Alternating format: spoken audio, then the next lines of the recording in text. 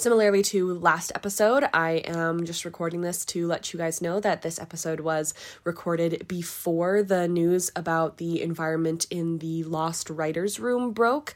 I am recording this disclaimer the day that this news is breaking. This, of course, is coming out a whole month after that, so who knows what else has come out. But please know that this episode was recorded before then. If you guys are interested in hearing our thoughts and feelings about it, we put out a small episode. It should be the last thing before this episode that just came out, and hopefully it will answer some of your questions. But either way, enjoy the episode. And so he goes, what's the cause? He, fully is I'm gonna move right past that, was hoping that you would just grab my hand and hold it, I guess. I'm like, what was the hope? I don't know. So gross. While talking about dying mothers, yeah. Let's have a romantic moment. Exactly. He's like, are you picking up on the romantic tension between us right now? She's like, I am not. She's like, I'm actually in extreme emotional distress because people keep dying. Yeah. Hello and welcome to Our Lost podcast, brought to you by the Afictionados Podcast Network. My name is Robin Jeffrey. I'm a 28-year-old actor and artist. I like rooting anti-heroes, feminist agendas, and I remember way too many details that no one else cares about. You can follow me personally at Robin E. Jeffrey pretty much everywhere, and our fun fact for this episode is, what is your ideal picnic? Since Julia and Goodwin have a little picnic this episode, I would say that my ideal picnic is inside. I was like, if it has to be outside, it needs to be on a picnic table and with a tablecloth. Because you know how you sometimes are let's have a picnic, and then you get to the picnic table and it's all sticky? Oh, sure, yeah. I'm not trying to live that life. That's so fair. So, you so much, prioritize comfort. I was talking to my mom about this because clearly it was a huge deal to me. Yeah. And she was like, what if you had a picnic in an arboretum? And I said, that's goals. That sounds lovely. Or in a little greenhouse or something. That's so cute. Contain nature. Okay. I was gonna ask a dumb question, which was, what's an arboretum? But I think from context, it's like a greenhouse. It's kind of like a greenhouse, but big, very big. Oh, I see. Yeah, but it's inside, kind of. That's nice. Inside, kind of. It's its own little ecosystem, I think. Enough control. Yeah. Basically, I'm just not interested. The sun doesn't bother me. It's the bugs that I'm not interested in. Oh, yeah. For sure. Honestly, fair. As for food at my picnic, I definitely want to have fruit and iced tea. Oh, yum. And my mom was like, because you guys know I had the whole conversation about this with my mom. She was like, what is going to be your main dish? And I was like, I don't know. I feel like picnics don't... McDonald's. Oh, nice. I feel like picnics don't need a main dish. Yeah. It's kind of vibes. Yeah. Yeah. It can be sides, apps. Yeah. You guys get it. Yeah. I just feel the best picnic is I have a picnic basket, but I just put the takeout bag that I got from McDonald's in the picnic basket, and I prepare it, I just feel that's smarter for everybody, but honestly, whatever. Anyway. That's great. And my name is Casey Wall. I'm a 26-year-old writer from Rhode Island. I like sapphic ships and collecting plants. You can follow me on Twitter at Casey Watches TV or at LF Candle Co, where I make pop culture inspired candles. And my ideal picnic, I just went on a picnic last weekend with two of my best friends. Yeah. We live by the ocean, which is great. So no kidding. We went on a picnic to this cute little park that's right on the ocean. So you got the waves, you got the grass. We went at sunset, so it was all pretty. And we picked up food. Oh, Daly wants to join my picnic. Daly, shut up. Oh, we did have a dog at the picnic, so maybe that's why he wants to join. Might be that. And it was great. Chill vibes, pre-prepared food. So, no cooking. I'm not trying to wait for anything, on the grill. Yeah. None of that. I don't have those type of skills anyway. Yeah. Oh, absolutely not. So, yeah. Get the food. Bring the food. And, yeah, at sunset is my ideal time. Preferably a bottle of wine or something. And just good vibes. Music. I love that. Yeah. That's the vibe. That sounds lovely. That's the vibe. Great. And this episode, our guest is Dari! Hi! Hi, I'm Dari. I'm 27 years old and I'm from New York City. Ooh. Yeah, my ideal picnic would probably be at a park with, like you said, a blanket and stuff because bugs, but definitely finger foods, charcuterie vibes. Oh, yes. Chips. Yeah. I feel it's not a picnic if you cook something. Maybe that's it's not. You have to bring something, not cook it there. you know? Right, which is why I'm going to McDonald's and they're cooking it for me. Exactly. Exactly. Yeah. And then the picnic, it gives it the DIY vibe, the basket, you know? Like, Yeah. on the ground. Exactly. Yeah. You get it. Yeah. So this is your first episode with us, so why don't you talk a little bit about like your relationship with the show and maybe some of your favorite characters? Sure. So I actually started watching the show because of you guys, because I listened What? to your... Oh my god. Yeah, because I've always been a listener Oh, I'm changing the world! of the like the 100 podcasts and the Riverdale pod, and then you started this one, and I was like, well, I want to watch. I want to listen. So I did. That brings me such joy. Yeah. So I did. I watched it like in 2019, I think it was, and I've watched it a couple of times since. Like, if I ever need a good cry, I always just throw on the finale.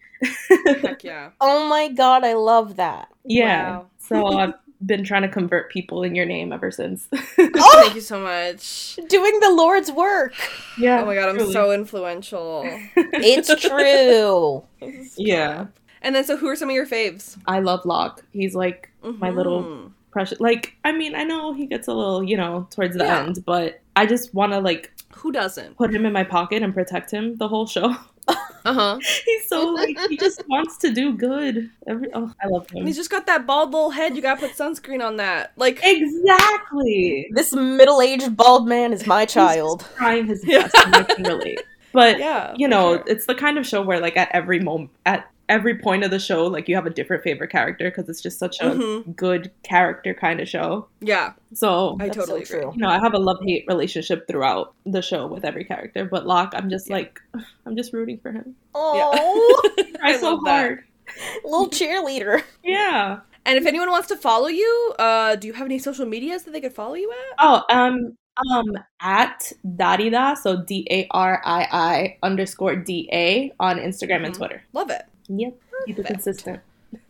Nice. Great. Today we have words to say about episode 406 of Lost, The Other Woman. The Other Woman. Ooh. So there's a lot of different ways that they like make that make sense. It's like, you know, we recently did Eggtown and the the writers were like, yeah, you know, it's just like an artistic title. Eggtown? I don't know. But The Other Woman has like several like literal meanings, which is So really many. interesting. So Juliet is the other woman for Goodwin because he has a wife, so they're having an affair making Juliet the other woman. She's also the other woman for the Jack and Kate relationship, and she's also the other woman to Ben, aside from the woman who she looks like, apparently, which I have thoughts on. And also, she is the other woman because she's the woman who's with the survivors who is one of the others. You know what I'm gonna say? I What? love her. I love The Other Woman. I didn't expect this from you. I love The Other Woman. I just love how many meanings this one has. It's so great. Makes total sense. The broadcast date was March 6th, 2008, so that would have been the day after my 13th birthday. OMG, happy birthday. Thanks so much. And it was written by Drew Goddard and Christina M. Kim and directed by Eric Laneuville. Some fun facts about this episode before we get started. It's the only episode of the season that follows the traditional flashback formula. So Confirmed Dead, which was 402, is multi-centric to the science team, and The Constant does not contain conventional uses of flashes. There are several other episodes this season who use flashbacks, but not in the traditional format. And I will mention those in the spoilers section. Wow. This episode takes place on Christmas Day, 2004, but nobody talks about it because they That's kind of sad. yeah, but they don't have the calendar that Desmond and Saeed have, I guess, in last episode. So Yeah. they're like, oh, we didn't even know. It is the first Juliet-centric episode that does not directly follow a Kate-centric episode and immediately precede a Desmond-centric episode. Instead, it's disrupted by Desmond-centric The Constant. So we've always had like Not in Portland. It was like I Do and then Not in Portland and then Flashes Before Your Eyes in season 3. And then there was another Juliet episode in season 3, I think, where the same thing happened. But this one, it goes Kate episode with Eggtown and then Desmond episode with The Constant and then Juliet episode. So weird. Wow. And this is the 5th episode that takes place completely on the island. Following a couple ones, if I could think of it, like definitely The Other 48 Days, 3 Minutes probably, and other episodes like that. But this is the 5th episode. Nice. Before we get started, we're going to do some thoughts from listeners. We got a message about our episode, The Economist, on Discord. You're probably thinking, that was several episodes ago. And you're right, because we're recording these quite significantly in advance. So The Economist is the most recent episode that came out as we're recording this. And Isra, as always, has some lovely Saeed insights. So Isra said... She's so smart. Right?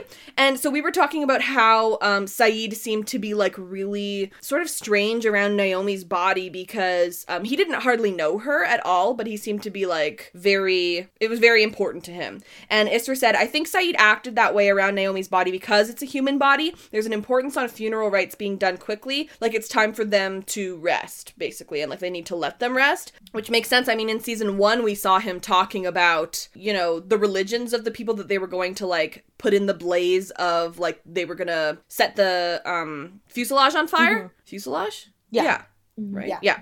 They were gonna set the fuselage on fire, and Saeed was a little bit upset about that. But yeah, so Isra had some great insights on how Saeed would feel about that. But we also thought that he might have been like praying at some point, and she said, I have no idea what Saeed is doing at the beginning with the kneeling. No idea. Because I was saying that like it looks different than when we've seen him pray in the past. So it didn't really look exactly like that. But and Isra was like, yeah, don't know what that was.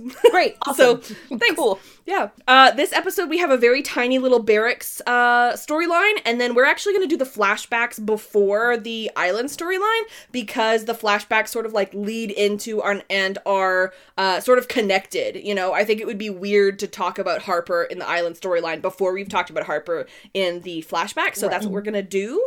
We're gonna start with the little barracks storyline, and I did the summary for that. Woohoo! Okay, I'm gonna be honest, you guys. I was like, it was like half an hour before we were gonna record, and I went, ooh, you know what? I should read through my summaries just to make sure that I'm ready to say them. And then I realized that I didn't write any. So I wrote these half an hour ago. I forgot to write summaries. Oh my god! But they're here now. Yeah. All right, the barracks storyline. So. Claire comes to Locke asking if she can speak with Miles since his tactic doesn't seem to be working. Locke's not into it. He goes down to bring Ben a meal. Ben sows seeds of doubt in Locke's mind that his people are going to start revolting unless something starts happening. Ben says he can help Locke by giving him information in exchange for some freedom. Locke keeps Ben tied up but takes him back upstairs. Ben gives him the combination to a secret safe which has a VHS tape in it.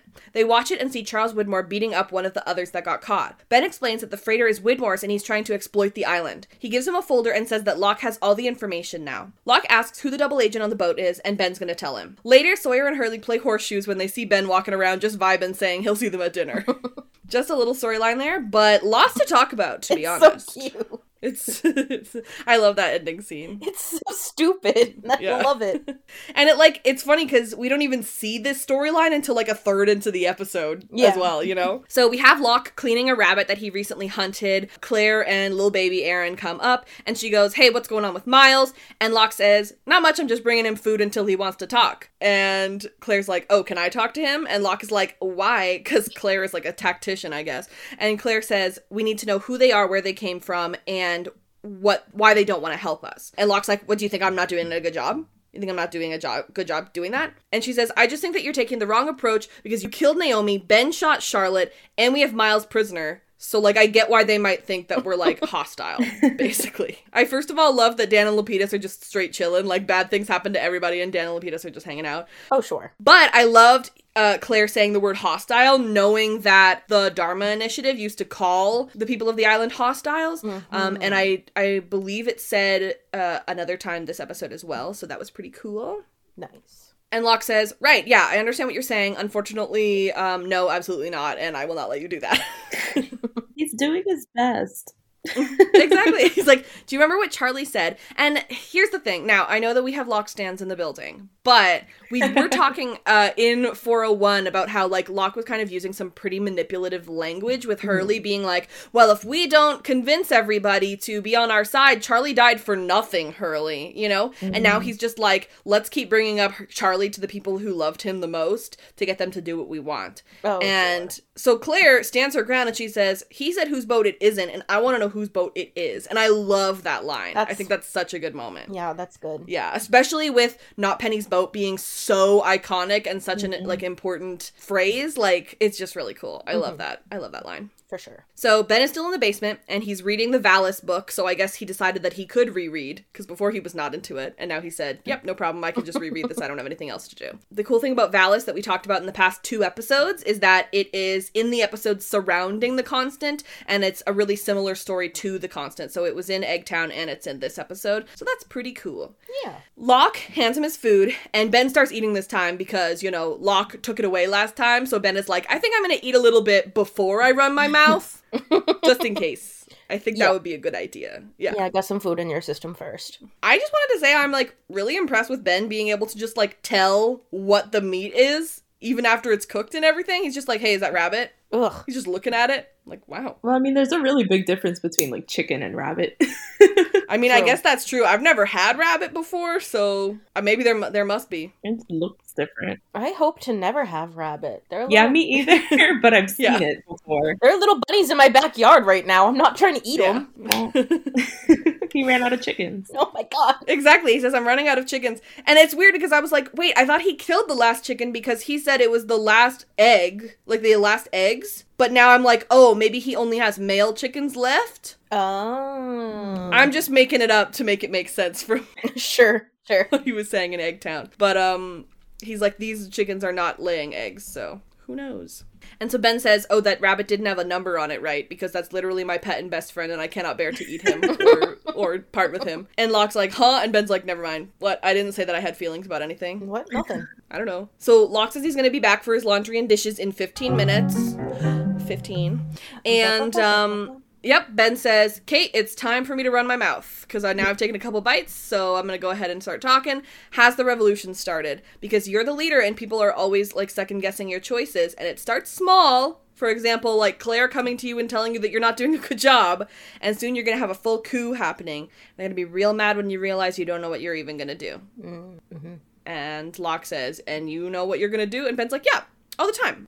I mean, in the island storyline, Harper says that Ben is exactly where he wants to be. Mm-hmm. You know? How he's getting, like, messages to them is the confusing thing to me that I don't know the answer to. Yeah. I was like, that's a bit of a stretch. But I don't know. He's powerful. The timing was really convenient too. That's a Like, little too oh. convenient.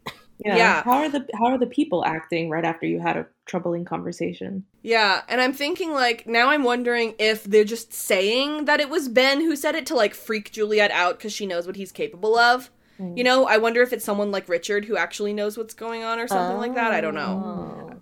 I just made that up. I don't know, but yeah. So Locke says, oh, does your plan include making $3.2 million? Because that seems like kind of important. Oh, here, let me help you get started, man. He gives him, like, this crinkled dollar. Where he got that, I have no idea. That's so funny. It's so funny. Terry does such a good job in that scene. Truly. It's so funny. Yeah, I love that part because, like, he's like, oop, here you go. Let me give you this $1. And, like, I cannot believe that Locke walked around with $1 for, like, 3 months. I really don't. So, like, my headcanon is that he went and, like, took it out of Ben's own piggy bank, like, in his own house or whatever, and he was just giving him back his own $1, and he put it in his pocket and said, one day I'm gonna make a joke about this, haha. Oh my god, you know he scoured the barracks, like, looking for, like, some cash money so he could use this line on Ben. He's like, this is gonna be funny eventually. Like, one day this will pay off. Honestly, it's so consistent though, because I remember making jokes about this in, like, literally The Moth, when, like, 107, Locke is like, I see this little... I know what you're gonna say! Do you remember that? I see this little moth cocoon. When Charlie comes and asks me about his drugs, I'm gonna bring Charlie over here and do a whole monologue about this moth cocoon. Like, you know? Like, he really just thinks about stuff. He really, really prepares metaphors in the back of his mind all the time. Yeah. So Ben's like, well, let me help you because we have a common enemy. And Locke's like, the freighter people? And he's like, no, the person they work for. If you give me some freedom, I'll tell you everything I know about them. And Locke's like, but I don't trust you. And so Ben says, I will show you. And he does. Mm-hmm. So Locke gets Ben all tied up, And they go upstairs, and he says, Kate, no tricks, you're not going to take me out to the jungle to kill me. And Ben's like, no, it's fine, we can just stay here. But will you pinky promise that you'll let me out once I give you this information? And Locke says, but if I let you out, then what if you run away and meet up with your people? And Ben says, if they wanted me, they would have come and got me. So I've already been having my own sad thoughts about that. Yeah. I don't believe him. I don't either. I think that he, like Harper said, he's exactly where he wants to be, and so he's just like, my people hate me now. Yep.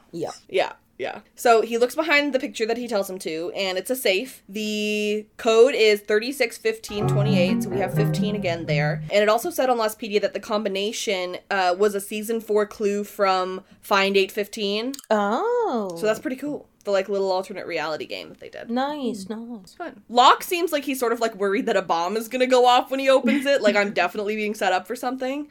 But it's just a Red Sox tape, and he says that he taped over the game, and I just think Jack would be really sad about that, because that game meant a lot to him, I feel like. Yeah. That's what I was thinking. Ben's like, we have a limited amount of VHS tapes here, and sorry. I just keep taping over this one tape over and over again. I just thought it was funny how Locke legitimately thought it was just a Red Sox game. He's like, this is what... It's like, oh my god. He's like, seriously, dude? Yeah. Okay, you're going back in the basement, man. This is nothing.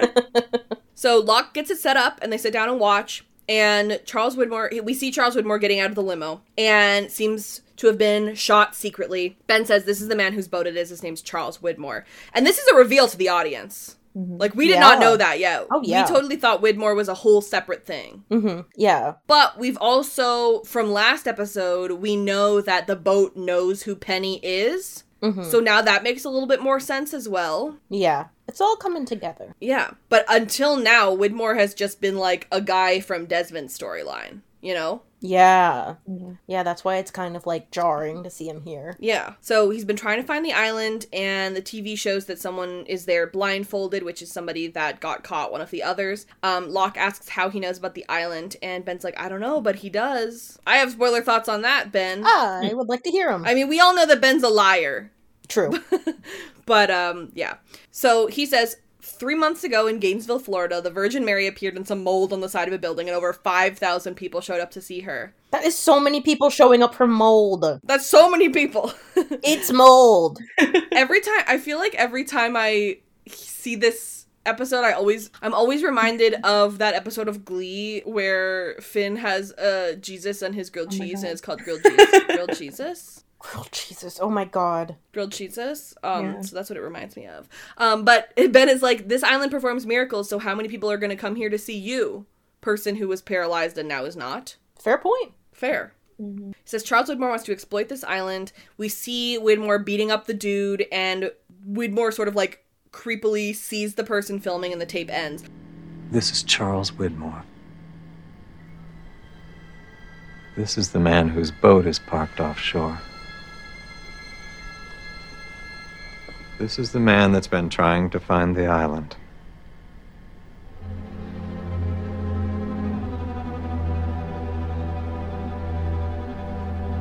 Who's the man in the blindfold? One of my people that had the misfortune to get caught. How does Widmore know about the island? I don't know, but he does. What does he want? John, 3 months ago in Gainesville, Florida, the Virgin Mary seemed to appear in a patch of mold on the side of an old housing complex. When the word got out, over 5,000 people came to see her face for themselves. You survived an airline crash on this island. 1 minute you're in a wheelchair, the next minute you're doing jumping jacks. If 5,000 people came out to see a piece of mold, how many people do you think would come here to see you?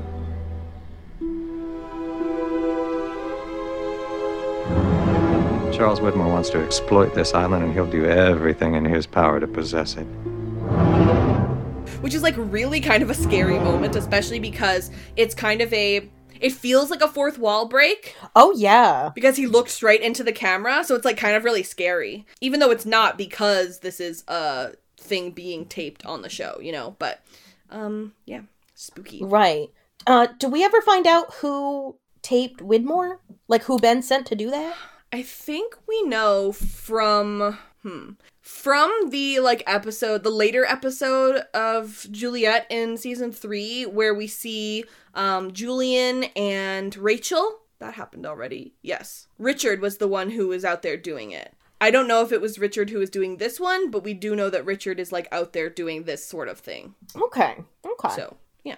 So Ben grabs a file from the safe and he says, this is everything I know about him, which there's no way that's true, man. There's no way that's everything. No. He says some of it is guesswork, some of it's 100% true, some of it's vague, like, I don't know, but it's yours now, and you have literally everything I have. Oh, no. It's just enough to pique Locke's interest. Yeah.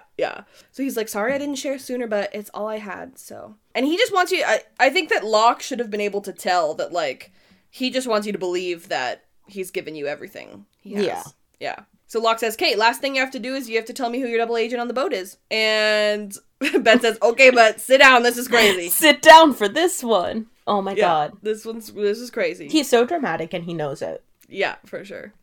And then the iconic final scene of the storyline plus episode. Sawyer and Hurley just vibing, playing horseshoes. And Hurley is winning because he's good at this and ping pong. And Sawyer's like, how'd you get so good at this? And Hurley says, just lucky, I guess, which I love as a line. It's like really a throwaway line, but like, it's beautiful for him because he always felt so unlucky, you know? Yeah, that's what I was thinking. Like, and the symbolism with the horseshoes too. Like, exactly, yeah. You know, he's in, a quote unquote worse situation than he's ever been in his entire life, but he's also like so happy. He's like, never been happier. He's making friends because no one cares about his money and he doesn't care about his money, you know? He's just a happy old guy. Yeah, and especially like we've seen a flash forward of him now, of him like back in the mental hospital and having more troubles and stuff like that. So it's like he was always just happier here. Yeah. I always love the moments on the show when they're just like hanging out, just like passing the time. Yeah.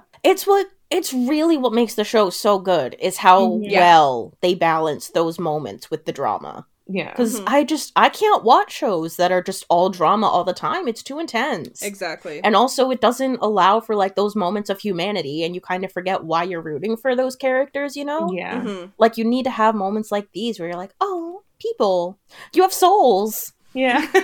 Plus, like, there's hours upon hours, days upon days that I don't see of certain characters, like we had episodes and episodes and episodes where we didn't see Rose and Bernard and they were doing stuff, so it's nice to just see, like, even though Hurley and Sawyer weren't in this episode until now, that they're still vibing, they're still doing stuff, they're not just like NPCs standing in a room.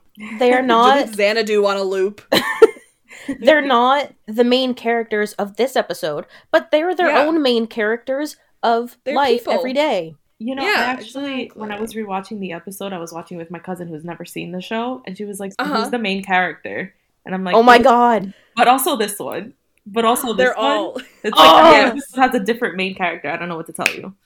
Yeah. That's such an interesting question to be asked when watching Lost. Who's the main character? Yeah, it was actually, there were a couple of moments like that. Yeah, well, here's who's the main character today. Yeah, exactly. Yeah. I love that. It's an ensemble show. Yeah. I love that. So they both see Ben just like walking around doing laundry and they're like, what?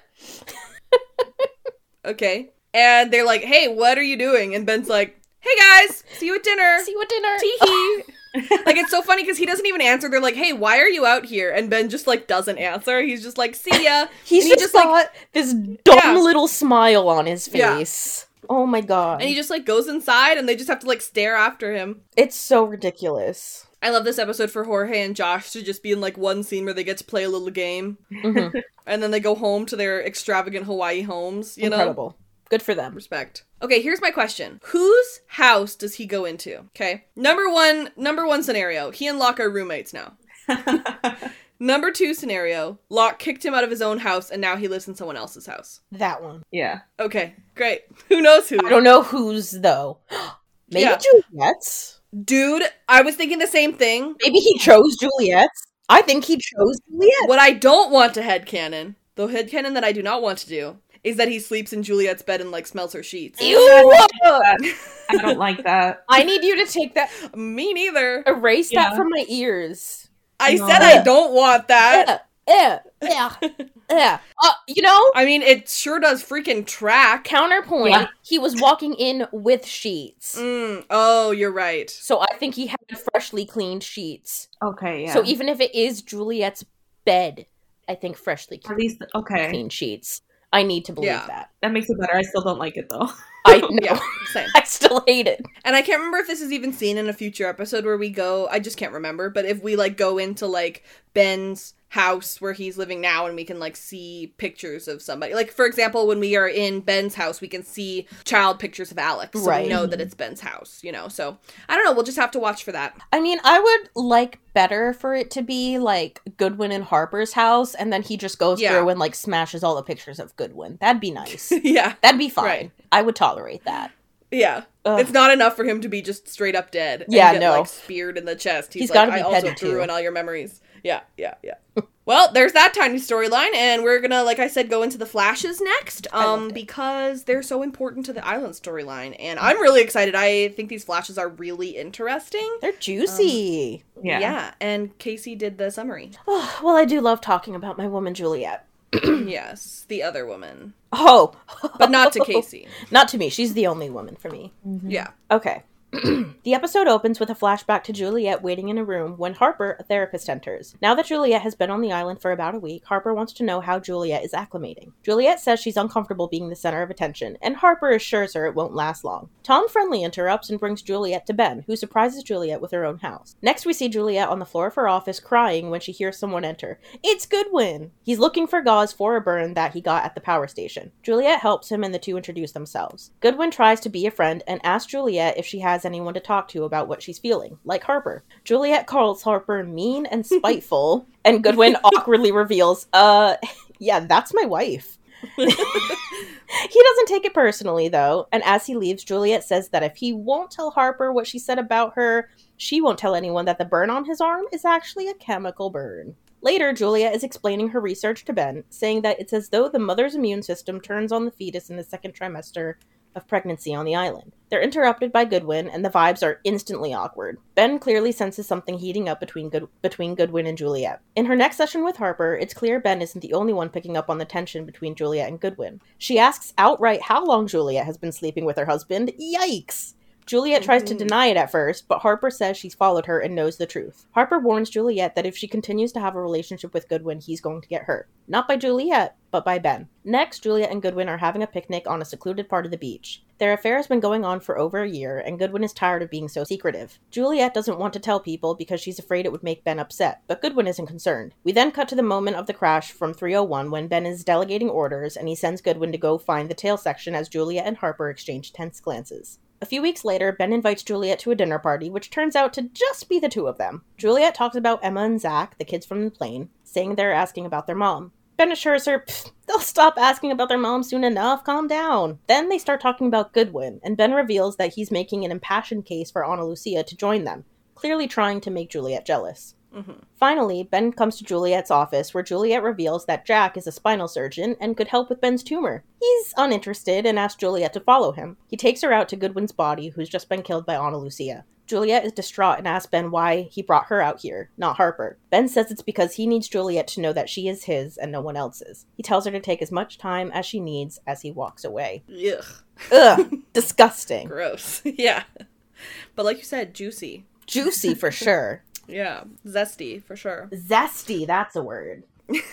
So we see Juliet in Harper's office, and she's, playing with a little Zen garden, and of course there are some little black and white stones in there, so of course they had to put that little theme in there. We love symbolism. And I think that, Juliet's just so relatable in this scene, because who doesn't love raking a little sand, It's so true. Like, if I was bored in a room and that was there, I'd be playing with that thing. Mm-hmm. 100%. Sure. So Harper comes in, she says, "Hey, sorry I'm late, nice to meet you. I'm Harper Stanhope." And I am pretty sure that we didn't know Goodwin's last name before this, so I'm pretty sure this is not the reveal that they're married. Like, there are some times when they, put these in, and people who, know... I think that the average viewer wouldn't remember Random Man Goodwin's last name, even if they gave it. Oh, yeah. I fully thought Goodwin was his last name. Exactly. Some Yeah. people probably thought that. So I do not think that this was the reveal. And if they did give Goodwin's last name earlier, then that would like be only for very like in it fans to catch that, especially on the first viewing before they do the reveal later. And yeah, even then, like if you know that they have the same last name and you also know that Goodwin had an affair with Juliet, you could even think that they could be siblings as well, you know? Right.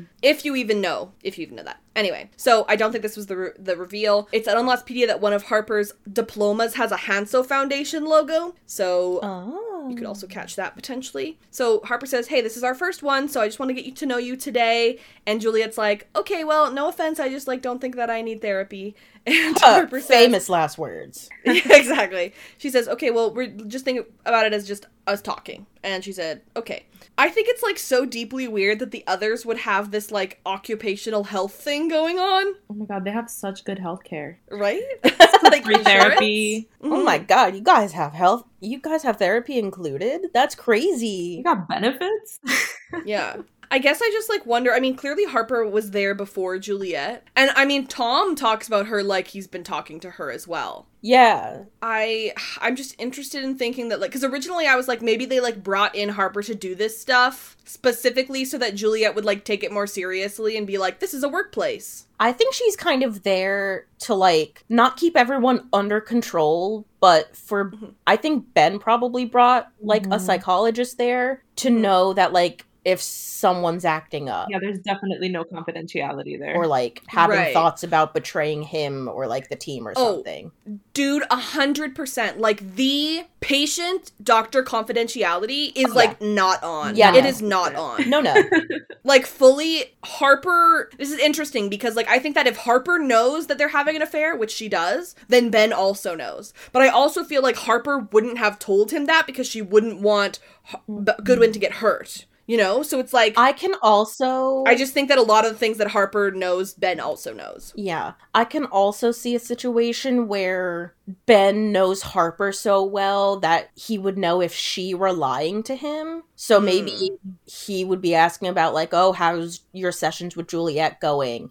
And maybe he could tell that, like, Harper was acting different or something. I don't know. Yeah. Well, because also, like, we know that Goodwin sleeps on the couch, like, a lot. And so I wonder if he knows, I don't know, something about that. I don't know. But it definitely makes sense that Ben would have been able to figure this out somehow. Yeah. So Harper says, you've been here a week so far, so what's your least favorite part? What's the worst part? She says that I get treated like a celebrity. And she goes, well, you're really big news around here. And Juliet says it makes me feel isolated. And Harper, immediately on the wrong foot, well, soon you'll learn that you're just like everybody else, and you're not a celebrity. And Juliet's like, oh my god! You're not special at all. Yeah, Juliet's like, oh my god, I was not saying that I was a celebrity, sorry. I agree. I don't think that, which is why I don't like that I feel that way. But then she doesn't really get much of an opportunity to explain that. Yeah. Because Tom shows up. And like, hey, Tom, I missed you, buddy. How you doing, man? Nice stash, dude. Love ya. I missed him. He's cute. And he goes, hey, sorry, Ben wants to see Juliet. And she goes, okay, well, anyway, welcome to the island. And this, like, sort of feels like its own reveal in itself. But it truly, like, I don't even think... I can't recall the first time I watched this. But, like, it didn't even occur to me that this could read like a regular flash forward until now. Or, like... like a regular flashback, even, like, before she got onto the island. Oh, I see what you're saying. And then, like, the reveal is welcome to the island. Yeah. And then when we see Tom... Right. Oh, yeah. we realized that we were on the island, because her hair is really curly, which is, like, a usual tell of, like, when we are in the timeline for Juliet. Yeah. I feel like it's pretty clear she's on the island. I think so, too, especially because she's like, you've been here a week, you are brand new, you're really important, so I think that if that's a reveal, it's a small one, like, for anybody who wasn't expecting it. Yeah. That's what I think. So Juliet's walking with Tom, and he says, hey, Harper, she's really interesting, and she's going to have you crying about your childhood soon. And he says, crying about your daddy, so he also has daddy issues. Oh my god. Because everybody has daddy issues. Literally everyone on the show has daddy issues. Yeah, it's true. I love that detail, though. I love that for him, for spoiler things. Me too. I also wrote down something for spoilers for that. Oh, god, it makes sense. So Ben is in front of her house, and he has flowers for her, and he's like, welcome to your house. And she's like, this whole house is, like, just for me. And here's the thing. I got to go on the Lost Location tour to where the houses are. Obsessed. And it's like, I know I've said this before, but it's a children's summer camp, so the houses are very small. The house interiors were like a whole different place. They're like maybe on a soundstage or something even. But like the houses are quite small, and so it's really not much. It's really not a whole house. So you're watching this and you're like, Juliet, raise your standards. Yeah, dude, it's okay. I guess it's like I'm really impressed with like how they use, I don't know, camera angles or something to make the houses look bigger. And maybe I'm misremembering because it has been several years since I went, but like in my mind they're like little. They're like little, and they look like full houses when I'm watching the show, you know? Yeah. Tricks of the camera, man. Where do you guys think she was living for the first week that she lived here? That's what I couldn't figure out. I'm like, where the heck else has she been? They got like a little hotel. Do they have a guest house? What? A guest room? Yeah, maybe. A motel? An Airbnb? I don't know. Maybe she was rooming with somebody. That would make sense because she's like, wow, I get this whole house. Maybe? Like, I wonder if she was just sharing with somebody. Okay, headcanon. Tell me. Headcanon. Tell That me. she was living and being roomies with Amelia, the older lady who she's like friends with in 301. Oh. Who comes to her house and comes to her book club. That's my headcanon. I have no reason other than I know that they're friends. And we never see her again. Could see But that. that's my headcanon. The only thing that makes me think she hasn't been living with someone is that, like, I feel like the whole theme of the episode is to, like, show how, like, alone she was and how alone she felt. Oh, you're right. And Goodwin was, like, the first person who actually, like, she formed a bond with. So I feel like she hasn't really, like... That's a good point. ...interacted with anyone up to this point. Yeah, that's a good point. Yeah, I wonder where she was staying. I don't know. In, like, just a smaller... Maybe they have, like, an in-between house for whenever they get new people. Maybe. Yeah, that would make sense because she says, like, wow, this whole thing for me, and, like, she's only supposed to be here for 3 months. Or 6 months? 6 months, yeah. Yeah, 6 months. Mm-hmm. And so she probably thinks she's just gonna stay in that place for 6 months because she's not gonna be here for very long. Right. Would be my guess. Yeah. Yeah. Can I just say how mean? Like, when I was watching it, I was like, oh my god, this is so mean. Like, she's like, I'm only here for 6 months. It's so cruel. I want to beat up Ben the entire episode. Good. He deserves it. Me every episode. So mean. Like, Someone punch him. Yeah, for real. It's so cruel. Mm-hmm. So he goes, well, you get a whole house because you're really important. You get 2 bed, 2 bath, washer, dryer. And I'm like, damn, geez, that's nice. I know. And free healthcare. My god. That's You nice. know, is Dharma hiring? Can I go? Yeah. You like see Sounds like a great deal to me. Yeah, honestly. an advertisement in the newspaper like Mikhail. Yeah. Yeah. And he's like, oh, and also we know that you like opera, so we have some on CD. And I'm like, did we know that? No. I guess we did. Maybe? I don't know. But they're listening to an opera later at their, like, dinner party, so... I feel like this is the only time it's ever brought up, and it kind of pisses me off, because I just...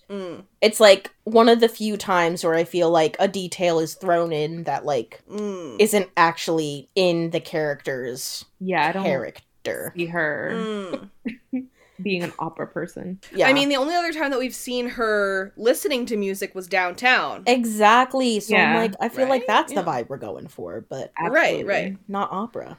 I don't know. Yeah. So she's like, wow, thanks. Well, hey, you didn't need to do this. I'm only here for 6 months. And he's like, right. Like Kronk voice. Oh my god. Right. You That's know? exactly how I heard you say. Yeah. So later we see her crying in the medical office and she hears something and it's Goodwin and he comes in looking for gauze like really frantically because he got this really bad burn. So she asks how he got the burn and he says that he accidentally pressed against a power transformer. She looks at it and the thing that made me laugh so much is that he's like looking around, can't find any gauze, and then she opens the cabinet and there's fully a labeled box of gauze in the cabinet that just says gauze, so he was not looking very hard. No, dude was not focused. Yeah. So he says, oh my god, you're Dr. Burke, the baby expert. And he reveals that we lost Henrietta this morning. And he says it's not her fault. So we learn then what she was just crying about. Right. Was that they lost somebody. She says, hey, pregnant women are dying and I'm supposed to be the one here to fix it. So it kind of does feel like it's my fault. It's like my fault. And he says, no one expects you to do it overnight. Maybe you can like talk to a friend like Harper? We know that she ends up being friends with Amelia. Juliet's just like, yeah, about that. Yeah, no, I'm good. That girl's a bitch. Yeah. That's actually a good point, Casey. Like, you know how you were saying that she, like, felt isolated and Yeah. and everything? Because, like, we know that she ends up being friends with Amelia. So, like, clearly she doesn't have her to talk to right now. So yeah. Yeah. Well, and also that's going to bring me to like a hot take later in the episode that I don't think Oh, I'm thrilled. So excited. I don't think anyone is prepared for. Okay. Just know that like what I really picked up on watching this episode this time around was like Juliet's isolation and like loneliness, which leads me to think it's a theme of the episode. It leads me to think about something that we'll get there. I'm excited. Okay. My favorite part of this whole interaction was how he didn't disagree with anything that she said about Harper. Yeah. Just like, oh, that's my wife. Oh, right. Yeah, for sure. It's like he's like, yeah, the old ball and chain. She's a mean, spiteful person. Yeah. That. Yeah. So she goes, no, I'm not going to talk to Harper because Harper hates me. And we only talk because we have to. And I think she's secretly a bitch. And he goes, okay, I feel awkward because I'm married to her. And so this, I believe, is what the reveal is the reveal that Goodwin, first of all, was married, because we already knew that they had an affair at some point. And that that Harper is the wife. Obviously. Yeah. And, like you said, Dari, people probably assumed that Goodwin would probably be his last name anyway. Yeah. So Juliet goes, oh my god, humiliating. I'm so sorry. Anyone to talk to? Any friends here? Maybe Harper. Harper hates me. We only talk because we have to. I get the feeling that she's a mean and spiteful person. She's my wife. She's your wife. I'm sorry. No, don't worry about it, really. It's okay. Okay, you're slut. I have to say, to be fair, that's a major thing to, like, say and accuse someone of to another person you literally just met. Yeah. Yeah. Like, dude, you don't know. Like, you just got here. Even if they weren't married, they could be, like, friends. He'd be like, listen, I have a couple more allegiances to her than I have to you. Yeah. You know, it's just, like, it's really something to say to somebody who you just met. Yeah. Especially because she's everybody's therapist, too. Right. He's like, well, actually, she's Yeah, that's so true. gotten me through a lot of really difficult She got me through my daddy issues. things. Yeah, exactly. The required daddy issues to get residence on this island. Yeah. Right. I think that, like, kind of also goes to show, though, where Julia is, like, emotionally in this episode. Because she's dealing with all this pain and, like, this death and guilt because she blames herself. And she has no one to talk about it to. And I can kind of relate to, like, that moment where, like, you're talking to someone you don't know well and you kind of just blurt something out that you're feeling that you haven't, like, told other people. Because sometimes it's easier to tell a stranger than to tell a close friend. And it unfortunately just so happened that the stranger was the husband of the person you were complaining about. Yeah. Really unfortunate circumstances here. Yeah. Small world. Do we know at this point how long she's been there? Like, does she know already that she's not only going to be there for 6 months? I don't think she knows that yet. I think if I had to guess, like, if she hasn't met Goodwin yet, or she hasn't met everybody, but she already doesn't like Harper, and she met Harper and had her first thing with Harper at 1 week, if I had to guess, it's been, like, a week and a half, maybe 2 weeks. Yeah, just a few weeks in, I would say. If she hasn't met Goodwin yet, you know? Yeah. But I do think it's so funny that she's like, I hate her and she's horrible. And Goodwin's like, it's okay. I'm not going to tell you you're wrong. I get that. Yeah. She's like, okay, well, you're good to go. And he's like, well, if you need to talk to somebody, you can talk to me. Interesting thing to say to this beautiful woman who's not your wife. Who just insulted your wife. Immediately, Goodwin is already interested in Juliet because, I mean, clearly he doesn't care that much for his wife, or else he'd be like, that's my freaking wife. Yeah. And we know by now already that she was sleeping with Goodwin eventually, but not that he had a wife. That's brand new information to this episode. Right. So Juliet says, okay, promise not to tell your wife what I said, and I won't tell that you're lying about how you hurt your arm, because I'm literally a doctor, and that's clearly a chemical burn. Not sure why you thought you could lie to a literal doctor about this. But okay. And he goes, okay.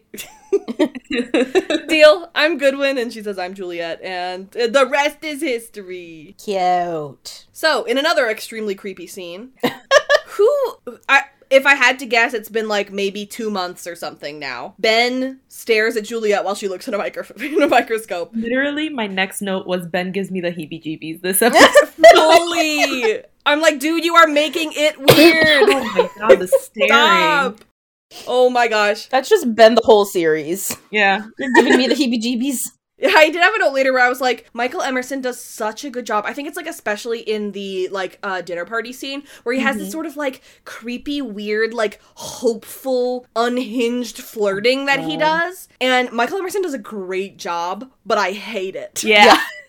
Exactly. It's terrible. Exactly. Just stares at her while she's not looking. Horrible. Yep. And so she's like, okay, the problem happens in the second trimester. The immune system is triggered and she loses white blood cells. So then the immune system seems to like turn on the fetus and that kills the baby as well as the mother. Then Ben also looks into the microscope. I keep saying wanting to say microphone because I'm staring right at a microphone while I'm saying this. But he looks in there too and he like almost touches her hand or maybe just fully touches her hand. And she's like, okay, and moves her hand. She's like, anyway. Ick.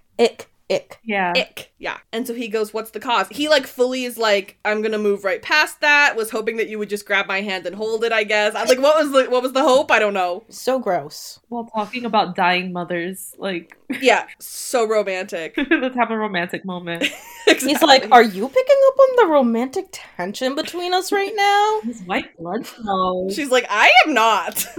She's like, I'm actually in extreme emotional distress because people keep dying. Yeah, this is not what I wanted to be a baby doctor for.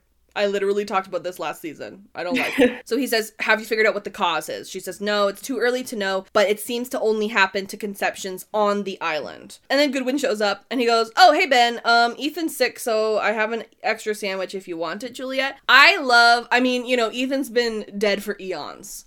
But I love how they keep bringing up Ethan, and I love how, like, it just sort of when we start bringing these people up, like Friendly and Goodwin and Ethan, these characters that are all dead by now, that we keep bringing them up, and it just sort of, like, feels like a workplace comedy at some point, you know? It's just, like... Gone but never forgotten. Exactly. We're, like, dropping names of these people who, like, committed atrocities against our friends, and, he's like, oh, yeah, he's sick, so I have an extra sandwich. Like, you know?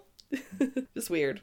So Juliet says, thanks, I'm good. Also, like, I'm busy because I have to go meet your wife in 10 minutes. And he goes, okay, tell her I said hi. Oh, Ben, do you want the sandwich? And Ben goes, no.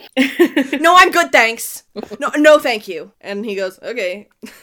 Like, I know that Ben already, like, understands and realizes that she has relationships with people on this island other than him, you know? Mm-hmm. Like, she's not just in a box that you go and visit. Yeah. Other people exist. You know? Yeah. Do you think that he's just, like, against her having male friends, period? Because the thing is that, like, we know, based on the next scene, that they are already sleeping together. And they are already having an affair. Yeah. But this interaction that Ben sees is totally innocent. Yeah. I don't think it was intentionally. I think Goodwin just, like, thought on his feet. Yeah. Before. He's like, oh, I'm just gonna go have, like, he intended to go have lunch with her, but then it's like, oh, yeah, extra sandwich. That's why I'm here. Yeah, exactly. Like, I wasn't gonna stay or anything. What if she had been like, oh yeah, sure, and he'd be like, okay, let me go get it.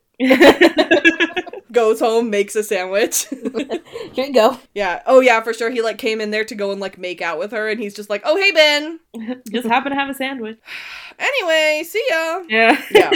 But I was thinking that Ben probably knows that they're sleeping together already because Harper knows. But then, like I said, based on next scene, she doesn't want Ben to know that stuff. Harper doesn't want Ben to know that because then Goodwin will be in trouble. Right. Yeah, I don't think Ben knows at this point. I think his reaction is like very much someone picking up on like the beginnings of a relationship. Yeah. I think I agree with that, but now I'm thinking that like a potential other thing that it could be, and I don't think this is right, I'm just putting things out there, is that she is like obligated to tell Ben about stuff, and so she told Ben and is like finally stepping up and telling Juliet about this because she knows that Ben knows, and she's like trying to get them to stop being in a relationship because like maybe she got Ben to agree to not hurt Goodwin if they stop being together or something. Oh, sure. I don't know. I just wonder if like she knows that Ben knows because she told him because she was obligated to or something. But I think that your thing is more likely. I don't know. Now I don't know. Who knows? Who's to say? Who's to say? So back in Harper's office, she's got like a little Dharma mug, and Kate had one of those recently, and I want one so bad. So anyone who has one, I'd like it. Give me that merch. Right. So Harper says, this is why I think that Ben is in her ear. what are your thoughts on Ben? And why she has to tell Ben stuff. Because she's like, what do you think about Ben? I definitely won't be telling him what you think. Yeah. Yeah, for sure. About him. It's not subtle. Like, did he put you up to this? Are you going to tell him what I say? Like, ask her if she likes me. Yeah. Ask her if she has a crush on me. Yeah. Oh my god. You want to go out? Yes or no? Yeah, exactly. So she goes, well, he's great. He's smart. He's very intense and very challenging, and he's very good to me, right? Interesting. So I feel like, she, with another therapist who she could actually be honest with, I think she would be honest with, but I think because her and Harper don't have a very good relationship, like, this therapy is not helping because Juliet's not being honest anyway. Oh, yeah, no. It's like a meeting with HR. Yeah. Yeah. Right. Like, you're not going to talk Exactly. That's it exactly. badly about your boss to HR. Yeah. Yeah. Right. Like, if it was an actual therapist, she'd be like, well, I'm gonna be honest, he's really creepy. It's so creepy. He's freaking me out. He keeps staring. Yeah, it's bad. Yeah.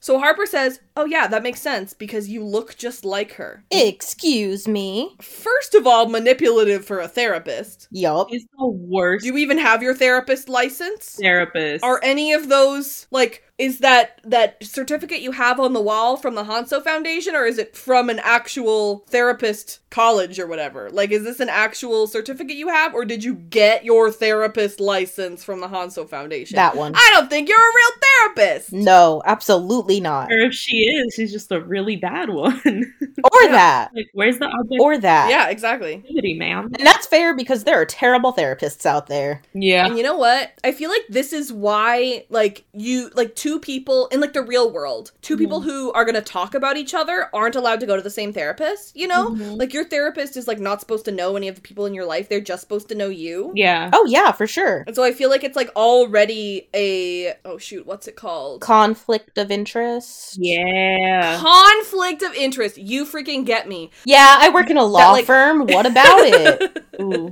It's a conflict of interest that she knows all of these people that everybody is talking about. Oh, yeah. Everything about this is so off. Like, this is Off so the books. not what they teach you in the DSM-5. No. Aside from the fact that Right. Yeah, the DSM-5. fully reporting to another dude. Yeah, right. So, and we completely breeze past this comment about, like, yeah, you look just like her. I'm gonna be honest, I straight up have no idea who she's talking about. Same. Throughout the episode, like, as we continue on with the show, no idea who this is about. Did you make that up?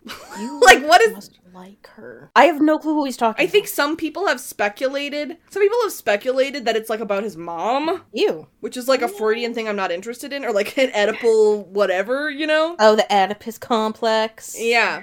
But, like, I guess, like, she just has blonde hair. She doesn't even look like Carrie Preston, like, at all. Elizabeth Mitchell is the only person who has ever looked like Elizabeth Mitchell. Period. Right, exactly. I said Elizabeth. No worry about it. No worry. No worry. But, like, Ben says that the reason why Juliet is the one who sent him to talk to Jack is because she looks like Sarah, you know? So it's like, it makes sense that they would have done stuff like this, but I still, to this day, have no clue this woman that they're talking about. I also have no clue, and I was like, am I just dumb? Am I forgetting something major that happens later? No. I don't know who they're talking about. I don't think so. Like, I'm pretty sure I looked it up on Lostpedia, but I'm gonna go back in and just take a look while we're talking. So, Harper says, hey, so you're friends with my husband? And Juliet's like, yeah, I guess. I guess. And so she's like, when did you start having an affair? And Juliet's like, how dare you? This conversation took a turn. She says, I'm not stupid. And Juliet's like, I'm leaving. And she's like, no, please respect me enough to stop pretending to be affronted. I followed you and I watched you. And I was like, whoa, okay, woof, ouch. I struggle so much to like Harper, and like, I really You try and like Harper? Yeah, like, I really respect her in the moment where she's like, please don't disrespect me by, like, telling me I'm wrong. Like, I like her standing up for herself in that respect, but I hate her in every other respect.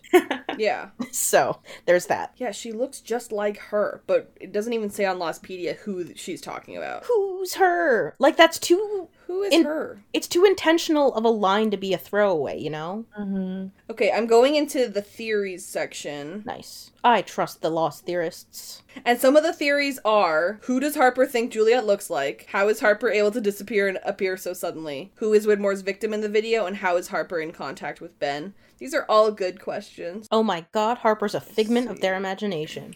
But it doesn't have any answers on here. Like, this is just questions that aren't answered. So, Oh my listen, God. sometimes Lost doesn't answer the questions. Like, they say Lost is filled with unanswered questions. It's true, but they answer most of them and most of the ones that matter. I think this is the only time where I'm rightfully upset that they Yeah. don't answer it. You're like, who looks like Elizabeth Mitchell? I would like to meet her. I would like to know, are there two Elizabeth Mitchells out there? Show Yeah. me them. Juliet evil twin, question mark? I would watch the hell out of that. So she says, I know that you're having an affair, and Juliet concedes, and she whispers that she's sorry, and Harper says it doesn't matter. So clearly, their relationship has been on the rocks for like a while. Oh yeah, You know? I don't think Juliet was the problem. He'll let people badmouth his wife, and she doesn't care that he's having an affair. She's like, yeah, it's whatever. But what you need to know is that if you keep doing this, there will be consequences for him, and I don't want him to get hurt. And she's like, oh, I wouldn't hurt him. And she's like, no, but Ben might. And she is right. Yeah, that's also fair. She is correct. When did you start sleeping with him? What? Look, Juliet, I'm not an idiot. So just tell me, when did it start? Okay. I'm not doing this. We're done. No, please respect me enough to spare me the pretense that you are actually offended. I know. I followed you. Watched you.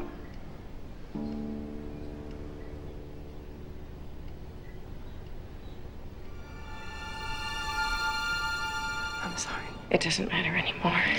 But what does matter is that you listen to me and that you believe me. Now, if you continue to have a relationship with Goodwin, there will be consequences. I don't want him to get hurt. I would never hurt him. Look, I am not talking about you. I am talking about Ben.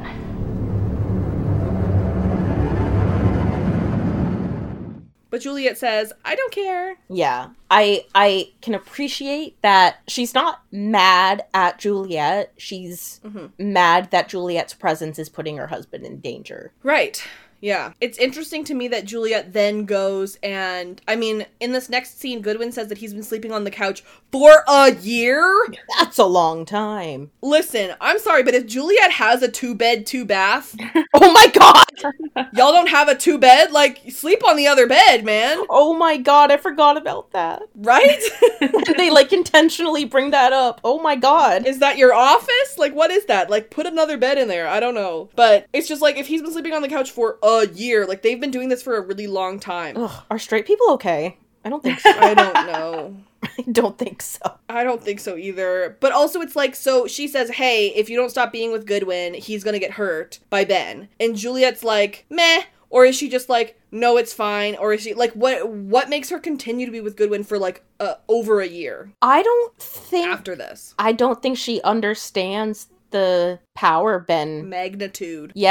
the power Ben has over all of them. And I think losing Goodwin is the moment where she does finally see that. Right. Yeah, because even in the conversation that she has with him, she's like shocked to find out that everyone knows that Ben's obsessed with her. Right. Right. So maybe she's just like not very perceptive, which is strange for her. 'Cause Yeah. I mean, yeah, there is kind of like an element of like naivete around her. Yeah, like maybe she's just hoping it's not as bad as she thinks it is. Because if Yeah. she's been there for a year Yeah. at this point, she already knows to some extent the power that he has because she's stuck there. Yeah. And plus, like, if we are to believe that, like, she doesn't... I mean, clearly she forms relationships with these people. Like, when we see her in 301, she's in a book club. But if Yeah. we're made to believe that, like...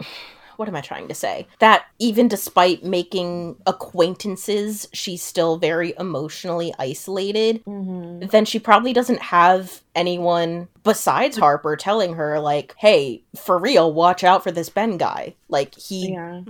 you know, I think she's kind of being, like, she doesn't have anyone in her corner, kind of who she trusts, warning her. Because, like, Harper tells her to watch out for him, but she's like, I don't like you, so. Yeah.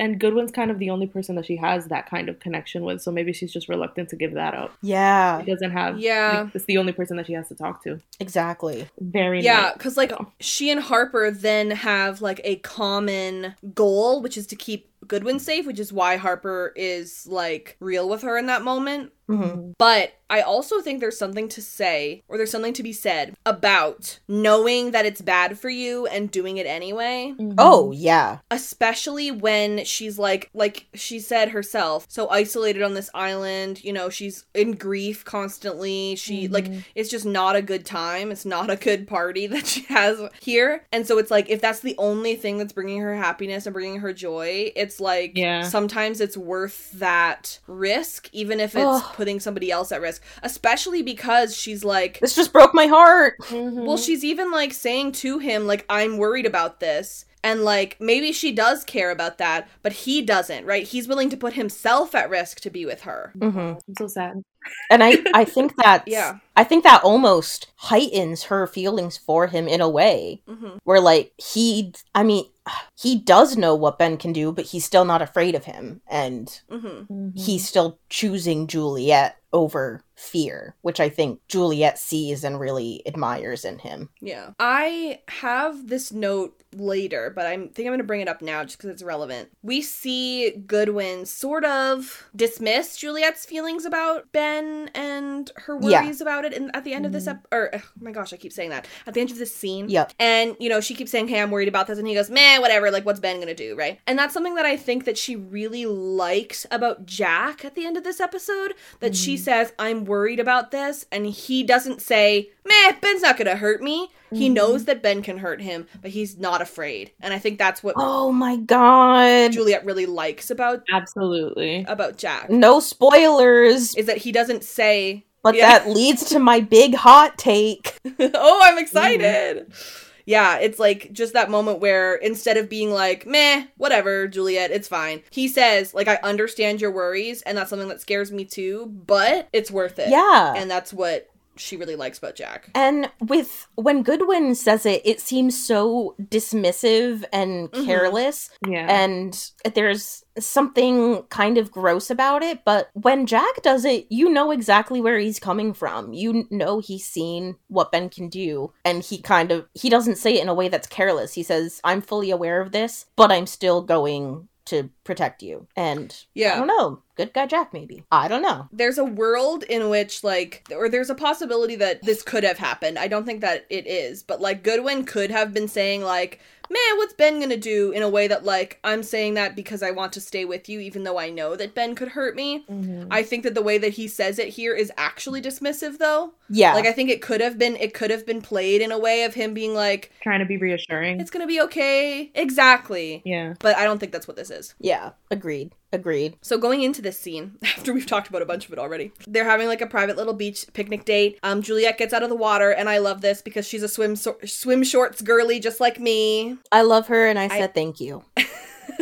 And she's got a black top on and white bottoms, so there's your black and white as well. But I do want to say, lady, a white swimsuit, that's a gamble. It's bold, but she's bold. That's a gamble, man. Yeah. Sure, man. So yeah, they straight up just kept having an affair even after they were caught. And I was like, I wonder if Goodwin doesn't know that Harper knows that they were having an affair. But then he says that he's been sleeping on the couch for a year. So, like, he knows that Harper knows, and he just keeps doing it. But he keeps staying in her house because if he moves in with Juliet, he's dead already, you know? Right. So Goodwin says that he stole the wine off the sub, and so I don't even know if it's good or not, but then they cheers, and she seems, like, really happy. And I think that's, like, shows that, like, it's, like, some of the only times when she is happy, and that's why she keeps doing it. Yep. 100%. You can see just how, like, content she is just for that moment. Yeah. So he says, I wish we didn't have to be so private because I've been sleeping on the couch for a year. A year is a very long time to sleep on the couch. His poor back. That is such a long time. Your back, your neck, dude. Ugh. Are you okay? Oh, that can't be comfortable. No amount of physical therapy will be able to heal you from that. There are some couches that are comfortable to sleep on, but like the ones that I've seen in the houses are just not that. Yeah. I will say, They're not. most comfortable couch I've ever slept on, Vancouver. Yeah. Great couch. 10 out of 10. Hey, and we loved having you. Dude, I slept on that couch when I was in Vancouver last week. So comfortable. Not too bad, honestly. I love it. Thought it was gonna be worse. Not too bad. It's great. Yeah. So then, this is interesting. Goodwin says, why can't I just tell her? And I was like, what does he have to tell her? Like, it would have made more sense if he had been like, can I just tell Ben? Like, what can't I just tell him? Right. Right? Yeah. But he has to tell Harper? That's what kind of confused me. Yeah, he has to I'm tell like, Harper something. Mhm. Does he know that Harper knows? I mean, why else would he sleep on the couch then? But like, Exactly. then with this line, it's like, wait, does she? Does he? Exactly. Does he know? I Yeah. don't know who knows what. Maybe he meant like tell her that he's leaving kind of thing. Oh. Exactly. That was what my thought was too, that he Sure. tell her that he's officially leaving her. Yeah. Yeah, okay. That makes sense. But that was not clear. That was not clear. That makes sense, Yeah. though. On Lostpedia, it was pointed out that Juliet's secret relationship with Goodwin totally parallels Sun's relationship with Jay Lee. And in DOC, you know, Juliet says we all make mistakes and everything. And I feel like rewatching DOC with the knowledge of this episode Oh my god. really puts it into perspective. And we, you know, had a whole thing about that in the spoiler section of that episode for sure. Oh, right. Yeah.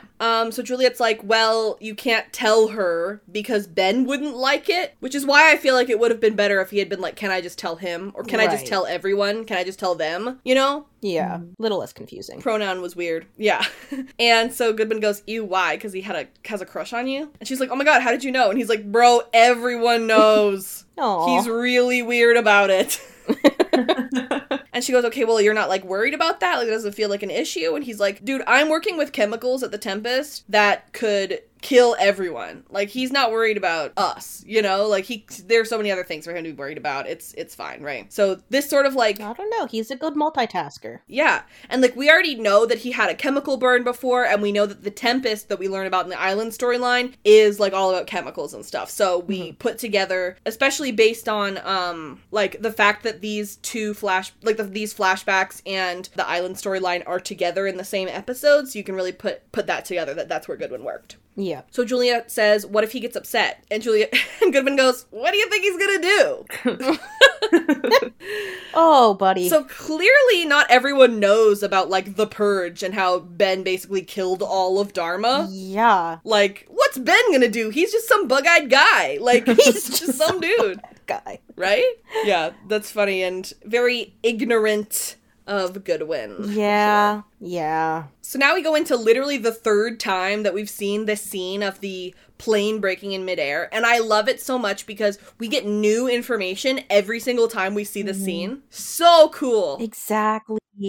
It's so cool. Yeah, I love that. So Ben sees this and he goes, ah, my moment to put Goodwin in danger. And he goes and tells Goodwin to go to the tail section, and Goodwin looks over at Juliet, and Goodwin's face sort of goes, ah, damn it. He did something about it. I said he wasn't gonna, but then he did, and that's on me. That's my bad. Do you think he knows in that moment that, like, Ben's setting him up That he's gonna die. for, like, failure? I do. Yeah? I think that Goodwin has enough faith in himself that the thing is that, like, Goodwin is not out here being, like, an actor or something. He's one of the chemical guys. Mm-hmm. He's like one of these science guys. I mean, he does a great job. They must all be, I don't know, trained in the theater, I guess.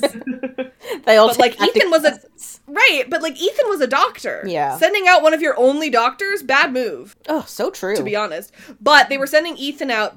this is interesting, because they were sending Ethan out probably because of Claire, but they didn't know that Claire was on that plane yet when he Right. sent Ethan. And they didn't know she was on that side either. Yeah. Right, they didn't know what side she was on. Yeah, interesting. Either way, I just think that Ethan choice was weird, because he's also not an actor, I guess. Unless. Uh-huh. Unless. Yes. Ben got a call from Mikhail that said, hey, there's this incoming plane coming. Do you want to do something about it? Uh-huh. And Ben was like, this seems like the perfect opportunity to get rid of Goodwin. Crashes the plane, sees where the head goes and the tail goes, and he's like, aha, I have already memorized the whole manifest. I know that there's a pregnant woman on that side, so I'm going to send my doctor over there, and I know that the tail side is probably just a bunch of bad people, and he sends Goodwin there to go die. I don't know. What if he orchestrated the whole thing? I mean, it's possible, but unfortunately, Casey, we know who downed the plane, and his name is Desmond. I know, but like, what if Ben, like, actually did it? Like, actually caused it? I don't know. Interesting. I don't know. Maybe not, but maybe. I'm just saying Ben's capable of a lot. I mean, he is capable of a lot. That's true. I feel like if he orchestrated it, a lot of things went a really particular way on that day. But yeah, it's definitely, I think, a coincidence, potentially, that Ethan just ends up being over there with the pregnant girl. I think he just saw the first... Because I think there are other choices. He just kind of saw the first opportunity where he can put Goodwin somewhere where he's not safe, you know? Yeah, for sure. He's like, I don't know what to do about this yet, but if I put you over there, I can figure something out. Yeah. Yeah, because somebody who I know is trained in the theater is named Tom Friendly. He knows how to put on spirit gum and his fake beard and everything. But they use him for something else later, I guess. I don't know. But this is the last time that Juliet and Goodwin, like, see each other alive, I would think. Yeah. You know, I don't think she sees him again. Not until he's dead. Yeah. Yeah, and then Harper looks at Juliet knowing that this is the consequence she was talking about, and it's real awkward. She's like, my husband's dead now, and it's your fault. I told you. He fully leaves without even looking at her. It's a very I told you so look. Yeah. Oh boy, another scene I absolutely hate for Juliet. Ben lets Juliet in for dinner, and he goes back to get the ham, and she's like, hey, I brought some dinner rolls, and how are you? And he's like, I'm great! Even though we know he currently has a spinal tumor. And she goes, okay, well, it smells good. And she looks at the table and there are only 2 placements. And it's not even like at both ends. It's like on a corner. Ew. Cringe. Disgusting. I hate it. So he goes and like it keeps taking out food. And she goes, I thought this was a dinner party. And he goes, yeah, for 2 people. Oops. I guess I didn't make that clear. I definitely wasn't tricking you. I probably should have spoken a little bit more about this. Ew. Oops, communication. My bad. Ew. Disgusting. And she's like, oh, no, I just brought so many rolls, though. Like, now they're just all gonna go to waste. And he's like, that's fine, I love rolls. And she's like, okay. Oh like, dude, you lied by omission. Like, it's never not creepy to do something like this. Something like this happened to my friend once in college. And she's like, it was not good. Ew. Yeah, That's so manipulative. Gross. It was like literally Thanksgiving. And she was like, yeah, she was here like in Red Deer and like wasn't driving home for Thanksgiving. And so this guy who also was in our class was like, you can come over to my house for Thanksgiving, making it seem like, I don't know, his family was going to be there or other people were going to be there or something. And she showed up and guess who was there? Just him. No. And a basket of dinner rolls. Yeah. And she showed up with a bunch of dinner rolls. She was like, well, this is far too many dinner rolls. Yeah, exactly. Anyway, horrible. How are we gonna eat all of these before they go stale? Yeah. So Ben is carving the ham. Ew, that's so gross. Oh, interesting. On Lostpedia, it said Ben is listening to the same opera music that Juliet listens to while eating ice cream with Goodwin. So we did know that she sometimes listens to opera music. Oh. But it was probably just that one time. Yeah. Like, hey, I know you listened to the song once, so I'm assuming it's your whole personality. You're a fan, right? Yeah. So he says, oh my gosh, you've been so great with Zach and Emma. So clearly this has been within like the past few months, at least. Yeah. And she goes, yeah, they're great, but they keep asking about their mom. And he's like, yeah, eventually they'll just stop. And she goes, do you know anything about parenting at all? Do children like really belong here? Yeah. Should children really like be here? And this is me continuing to wonder about Carl and Alex, you know? I mean, I know that Alex has been on this island her whole life, but like I'm still waiting for the Carl lore. I know. No clue. Bring it up. So he goes, well, they're on the list, so I'm not gonna question it. I didn't make the list, you know? And she goes, okay, well, now that we have everyone on the list from the tale, like, when is Goodwin gonna come back? Because it's been 3 weeks that he's been gone. And he, like, stops and starts carving again. He's, like, annoyed that she's bringing up Goodwin. And he's like, well, I'm gonna bring up another lady friend of Goodwin's then. Ew. So he says, well, he wants to bring in this lady, like, Anna Lucia. He thinks she'll be, like, valuable, but, like, I don't get it. And honestly, he feels, like, inappropriately passionate about it. Ew. And Juliet's like, I'm not even gonna fall for this. She goes, I mean, after we lost Ethan, it's like a bit of a risk. And so I think she means like to leave Goodwin out there after they've already got all the list people. However, on Lostpedia it said, During Juliet and Ben's dinner conversation, it is stated that Goodwin had been with the tail section survivors for 3 weeks and that Ethan had already been killed. According to the timeline, Ethan was killed on day 29, more than 4 weeks after infiltrating the beach camp, although this could be chalked up to Juliet simply losing track of time. Also, according to the timeline, though he wasn't found until after, Goodwin actually died 2 days before Ethan. Oh, what? But it also says, Juliet's exact words are, after losing Ethan, it's a risk. It could therefore be inferred that the losing refers to the main section survivors exposing Ethan and the others' subsequent loss of him as a spy. Oh. That's a stretch, but it makes it make more sense. Yeah. So, yeah. Oops. Little timeline, oops. Oh well. You know, time isn't real. Yeah. Especially not on this island. Especially, yeah. So Ben goes, no, he's staying there. And soon his assignment will be over because he will be dead.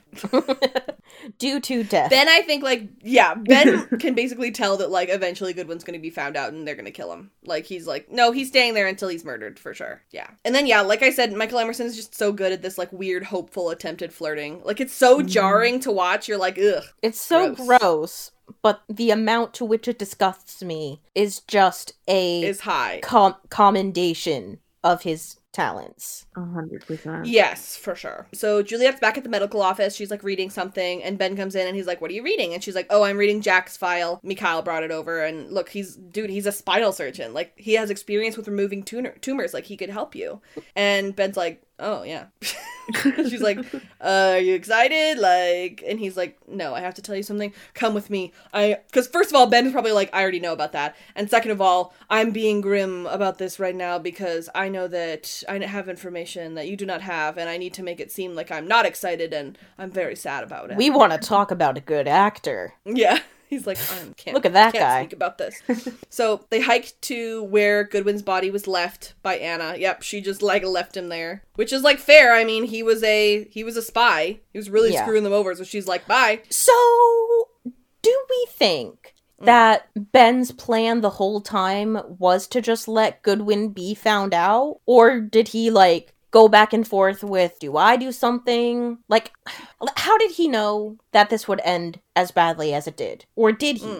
I don't know. I don't know if he knew, but I do think that he hoped. Mm-hmm. Not necessarily, because either way, with our survivors, they, infiltrated Ethan, and they weren't supposed to know that there were others, but literally on night 2, others were coming in and snatching people from the tailies, right? So there was no, interesting. No, here's what he did. He orchestrated that because Ethan, they wanted him to still be inside and everything, but they immediately came in and made it very clear that there were other people on this island. Right. Night 2, so that they would be, the tailies would be suspicious and know that somebody who has this list of people who says our names and what we're wearing, somebody in this camp knows is one of the others. So he was sowing seeds of suspicion in immediately over there to try and that is so genius and malicious and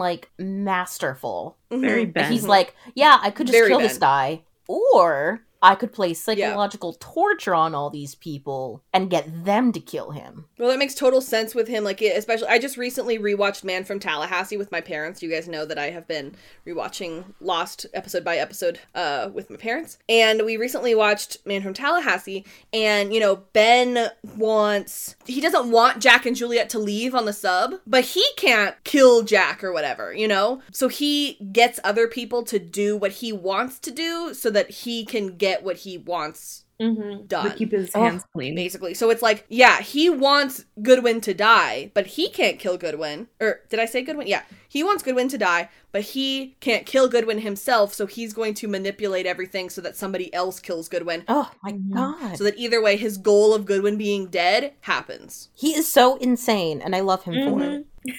Fully. So they get to Goodwin's body, and Ben says the tail section left the beach. Tom and Danny were tracking them and found this.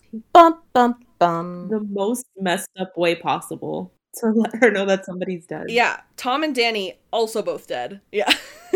And I wonder if that's true. I feel like it has to be because Juliet could go and ask Tom about that. Yeah. So I assume that is true. And Ben, they probably told him Ben was nice. So she sees his body and she starts crying, and it looks bad. Like, staked in the heart, fully flies all over him. Yuck, bad, gross. Yeah, it's nasty. I don't know how she gets so close to him. It's gross. I honestly feel like... fully touching his face and everything. That was not a fresh body. Oh, dude, she touches his face and then she touches her own face. Ah! Ew. It was my nightmare. Every time I watch it, I'm like, whoa, no. Ooh. But I honestly feel like in the heat on that island, it should look worse. Ew. Way worse. Ew. You know? Ew, I didn't even think about the heat. Oh, gross, no. You know? Oh, no. Like, depending on how long it's been, but like, ugh, not good. Ugh, disgusting. I mean, there's only so much they can do to an actual human to make them look dead, you know? Like, that was actually the guy who plays Goodwin. They're pretending to be dead, so, you know, there's only so much you can do. But, yeah, she touches his face anyway, even though he looks like trash. And she says, "What happened?" And he goes, "I don't know. I don't know." I don't know, girl. Nobody saw. Like, they must Did we have ask the somehow found out that he wasn't one of them. I don't know, Juliet. I guess you were right. That it was a risk to have him out here. My bad. That's so weird. None of us could have seen this happening. Oops, I should have listened to you. So she's like, "Why did you bring me out here?" And he goes, "Oh, instead of his wife?" Ooh. Harsh. So she goes, "Wait a second. You knew this would happen." I love every time Juliet yells at Ben, I'm snapping. It's poetry. Yep. Snaps. Beautiful. You knew this would happen. You wanted him to die. And Ben's like, why would you say this to me after everything I do for you and after everything I do to keep you here? And he says, "Why don't you understand that you're mine?" Ew. Eternal gag. Ew. Horrible. Disgusting. I hate it. Like, and you can tell by his facial expression that he's surprised that he said that out loud. That was an inside thought that he accidentally said, I feel like. Yeah, for sure. Those are inside thoughts, buddy. Yeah. You don't say that out loud. But he's like, "Anyway, take your time." He's like, "Anyway, take your time, bye." And he, like, walks away. Yeah, it's kind of funny. He does kind of, like, instantly realize that he, like, for once said Screwed something up. he shouldn't have. Yeah, something that wasn't a lie. Yeah. Oh, This- yeah. Yeah. I like this episode. However, this, like, Ben and Juliet stuff has always felt a little strange to me because in all the scenes with Ben and Juliet in season 3, I never saw this coming. Like, I never saw this really until now, you know? Ben has sort of been really controlling of Juliet, but we've never seen him, like, have feelings for her Yeah, Ben doesn't have feelings. or anything. That's why it's so weird. Right. Period.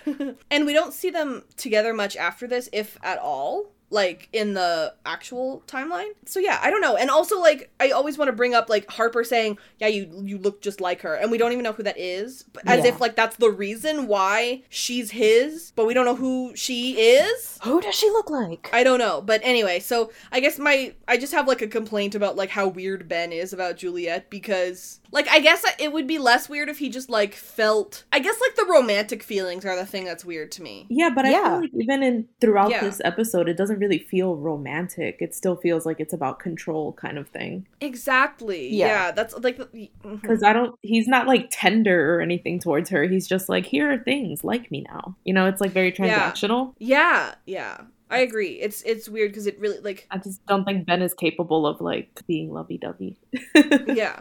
I wonder who he tells. I guess he tells Alex that her mom is dead, right? So, I don't know. But either way, I guess, like, him being controlling of her was not surprising to me. But it's the romance, I think, is, like, that's a little... Yeah. Is there anything that you guys want to talk about the Flashes before we have our break here? I would just love to say that I love Juliet and Ben makes me cringe. Great. Agree with that wholeheartedly, yeah. So before we get into the island storyline, I'm going to talk to you guys real quick about Patreon. Patreon is a service in which you can donate to some of your favorite creators. Our Patreon is patreon.com/theafictionados, and we got some pretty cool stuff on there. At the $1 a month level, you get early access to every single podcast. This one comes out a whole week in advance, so I don't know, it seems pretty worth it to me. The $2 a month gets you to our Discord server. $5 is 10% off at 3 different small businesses, including mine and Casey's. And the $10 level is our Patreon-only podcast that comes out every 2 weeks that, I don't know, a lot of people seem to really like. I'm just saying. So They should do it. I'd really appreciate your help over there. If not, go ahead and check out those small businesses. They are in the description. And other than that, you can just recommend us to a friend because that's free and it still helps. Thanks! Woohoo. So now we're going to go into the island storyline, and I did the summary for that one. Juliet fixes her tent, and Sun helps. Jack's looking for Charlotte and Dan because he can't find the sap phone. Jin saw them go off into the jungle. They make a search party to go out and find them. Juliet instead gets found by former social enemy Harper Stanhope. Former social enemy. It's true. She tells Juliet that she needs to go to kill Dan and Charlotte because they're going to release the gas at the Tempest and kill everyone. Jack sees her and freaks out, but then she magically disappears. Juliet and Jack chat about it later. Dan and Charlotte take a break by the stream when Kate shows up. She explains what's up with Miles, but she's suspicious of them. She looks in Dan's bag and sees the gas mask. Charlotte knocks her out. We have another scene of Jack and Juliet just, talking a little bit, until they find Kate. Jack wants to stay with her and make sure she's okay, but Juliet stealthily sneaks off because they don't have time for this. Jack and Kate track her to catch up. She tells Jack that the freighter people know about her past. Juliet gets to the Tempest, which has been broken into. She heads inside with her gun drawn. There's a bunch of crazy stuff happening inside, and Juliet confronts Dan at the computer. He seems annoyed that she's there.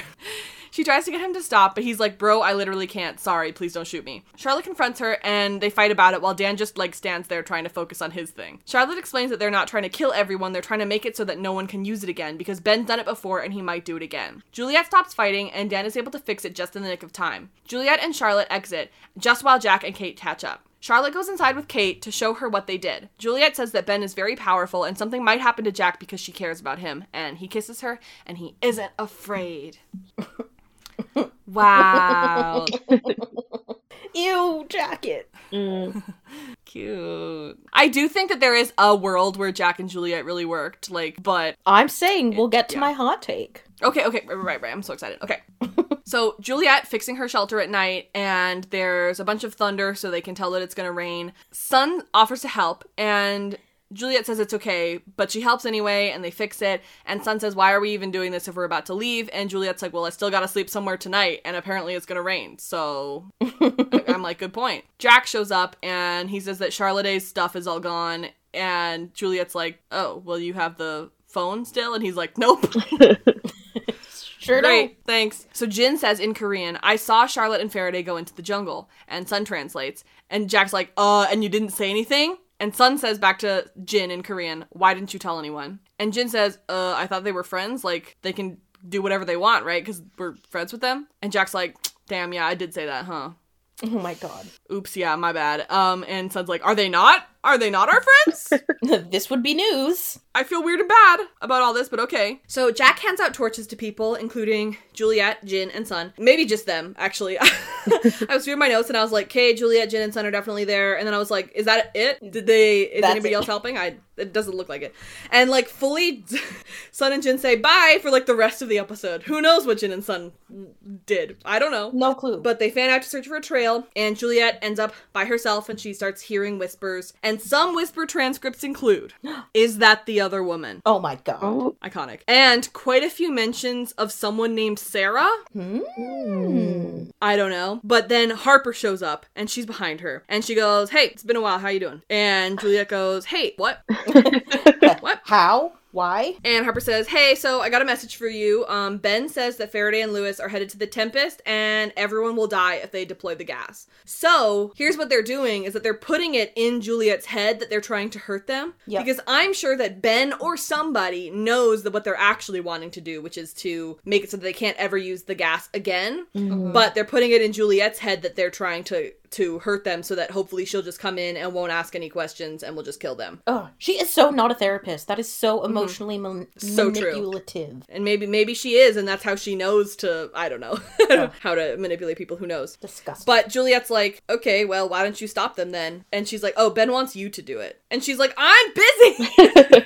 little busy at the... She's like, isn't Ben literally a prisoner right now? Like, literally, how could he know that? And she says that he is exactly where he wants to be. Which, weirdly enough, is exactly what Miles said in Eggtown. He said that Miles is exactly... Like, Miles said himself, he's exactly where he wants to be. So, they both, I don't know, want to be prisoners or something. So, Juliet goes, what am I supposed to do about it? And Harper says, kill him. And that's when Jack shows up, and he goes, who are you? What? And she goes, oh, I'm an old friend of Juliet's. She knows where your people who you're looking for are, and you and your gun should also go. Nice. What are you doing here? I came to deliver a message. From Ben. The two people you're looking for, Faraday and Lewis, they're headed to the Tempest. And if they figure out how to deploy that gas, then everyone on this island is going to die. Why don't you stop them? Because Ben wants you to go. How can Ben possibly know where they are when he's a prisoner? Ben is exactly where he wants to be.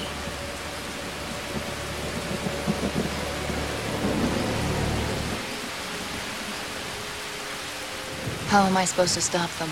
By pointing the gun and pulling the trigger. Hey! Who are you? I'm an old friend of Juliet's. I just told her where the people you're looking for are headed. Maybe you and your gun can go too. It's like pretty clear that this entire scene is ADR because of all of the rain. Yeah. But then you start hearing whispers again, and some of the transcript said, Sarah, it's someone we know. I'm not answering. Answer them. We have our answer. And can we trust her? Sometimes these whispers are cool, and then other times you're just like, I don't know what that means. Well, now I'm just like... These are just some words you said, you know? Is them bringing up Sarah supposed to indicate that Sarah is the person Juliet looks like? I mean, we know that she does look like Sarah, and that's why she was talking to Jack, but it doesn't, like Sarah has nothing to do with Ben, you know what I mean? I know. And also, I don't think that the whisper transcripts are canon anyway. Like, Damon and Carlton did not... Oh, I thought, wait, they're not? Well, Damon and Carlton didn't write the whispers. Oh, okay. You know, like, I don't think the writer's room wrote the whispers. I think that the whispers... Was that just, like, the audio people being like, let's be special? If I had to guess... Yeah, let me go on to Lostpedia and go on the whispers and see if they say anything about this. Which I would love, because no spoilers, Daisy Jones and the Six on Amazon Prime, there was an interview with the makeup artist who did something super intentional in the finale that, like, you super would not pick up on, I don't think. But then you hear her say it and you watch the finale and you're like, oh my god. And I just love the little ways that, like, this makeup artist found a way to make her work so significant to the story. And now I'm just like, oh, so are the audio people like, let's find our own way to be significant to this story, you know? That's what it made me think. Yeah, maybe. Yeah. I always love when people who are behind the scenes really get to have like a really important and special like part of the story. Yeah, know? Or even if like it's not a big thing in the scheme of the whole story, they still do things that like make meaning. And like they find their own way to stand out or like have a role. I don't know. It's cute. Yeah, it doesn't say anything about them being canon, so unclear. But I wouldn't think so, because some of them you're just like, what? That doesn't make any sense. You know what I mean? Like, I think that it's possible that at some point Carlton and Damon could have been like, okay, do whatever you want for the whispers, but can you make sure this is in there? Okay. Or something like that, you know what I mean? Yeah. Oh, yeah. Like, for example, in Outlaws, when he had to hear It'll Come Back Around. Yeah, I think that would make sense. You know? The part that, yeah. Like they have a handful of things they definitely need to have in there, but then, you know, do whatever for the rest. I could see that. But then they look around and Harper's gone. But, I mean, in my opinion, Harper definitely wanted Jack to see her, or else she would have, like, disappeared beforehand, you know? Like, I think she was meant to be seen by Jack. Yeah, I think so too. Or else she wouldn't have been. On Lostpedia, we're going to talk about The Tempest, which is the title of a William Shakespeare play, first published in 1623. Whoa. Those are both numbers. Yeah. It tells the story of the sorcerer Prospero and his daughter Miranda, who are stranded on a mysterious desert island that has mystical properties. Prospero raises a storm or tempest which causes a passing ship containing his enemies to run aground. Using magic, spirits, and a man-beast creature named Caliban, he separates and manipulates the survivors of the wreck for his own purposes. The play ends with Prospero restored to his former glory. I have read The Tempest, and I've also seen The Tempest done, and it's pretty good, and I also love that, you know, it takes place on a mysterious desert island, just like this show. I read The Tempest in college, and I could not tell you a single detail from it, aside from what you just said. Okay. But now I kind of feel like I want to go back and read and see it now that I've watched Lost. I feel like I'd have a greater appreciation for it. Oh yeah, that'd be fun. Yeah. So there are a couple of these sort of like transition scenes where it's just Juliet like sort of talking to Jack while they're walking, and they're like pretty short, you know, so they're kind of like weird little scenes. But Juliet says to Jack that they're going to the Tempest and let's not talk about it for your safety. And Jack's like, no, you better start talking right now. And she goes, okay, so whatever, it's your funeral. It's the electrical station that powers the island. And, you know, this is fun because in The Man from Tallahassee, which is recent to me, Locke asks Ben where they get their power, and Ben says that it's two giant hamsters running on wheels.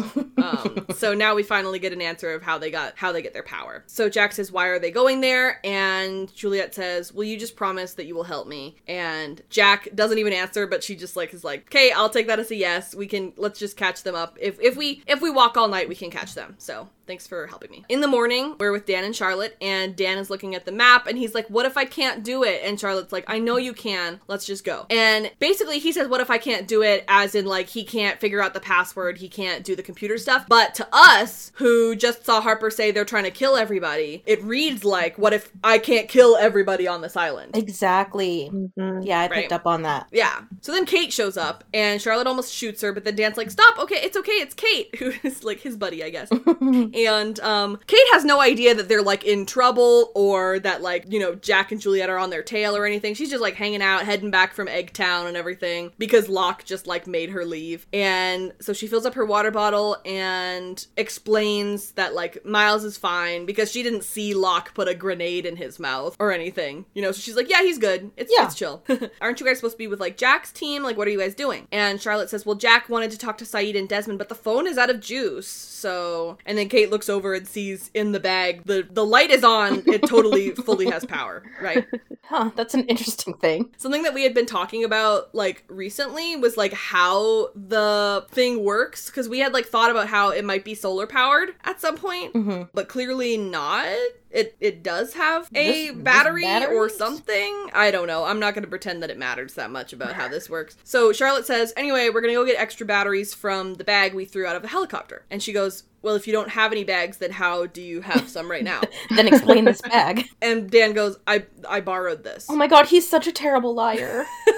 He's like, what is literally the only thing I can think of? I took it from somebody else gave it to me. But he doesn't even say he like stole it or anything. He's like, no, said, I borrowed it. I borrowed this. I'm gonna give it back once I have my bag back. Oh my god, he's such a terrible liar. It has sentimental value to me. Yeah. So she goes, okay, can I look? And Dan, of course, is like, I wish you wouldn't. And then Charlotte's like, no, yeah, go ahead. So she sees the masks and Charlotte knocks her out and Dan's like, dude, stop doing this. And Charlotte's like, whatever. So we go back to another Jack and Juliet walking transition scene, and Jack asks who that was, which is, like, weird that it took him several hours to ask about who Harper was. This random woman in the jungle. Yeah, and I love that he's like, who was that? And she goes, it's Harper. And Jack's like, more context, please? I'm actually looking for a little more information. A little bit more. Yeah, so were you guys friends? She's like, no, not really. She was my therapist. And he's like, what? And she goes, it's very stressful being another. Absolutely iconic Juliet moment. So funny. Yeah, absolutely iconic. Juliet is a comedian. Yeah. We don't appreciate that enough in her. Oh, for sure. And he says, well, she seemed hostile for a therapist. And, you know, the word hostile being brought up again, obviously, is important. But Juliet's like, I'm glad we're on the same page. I also don't care for her.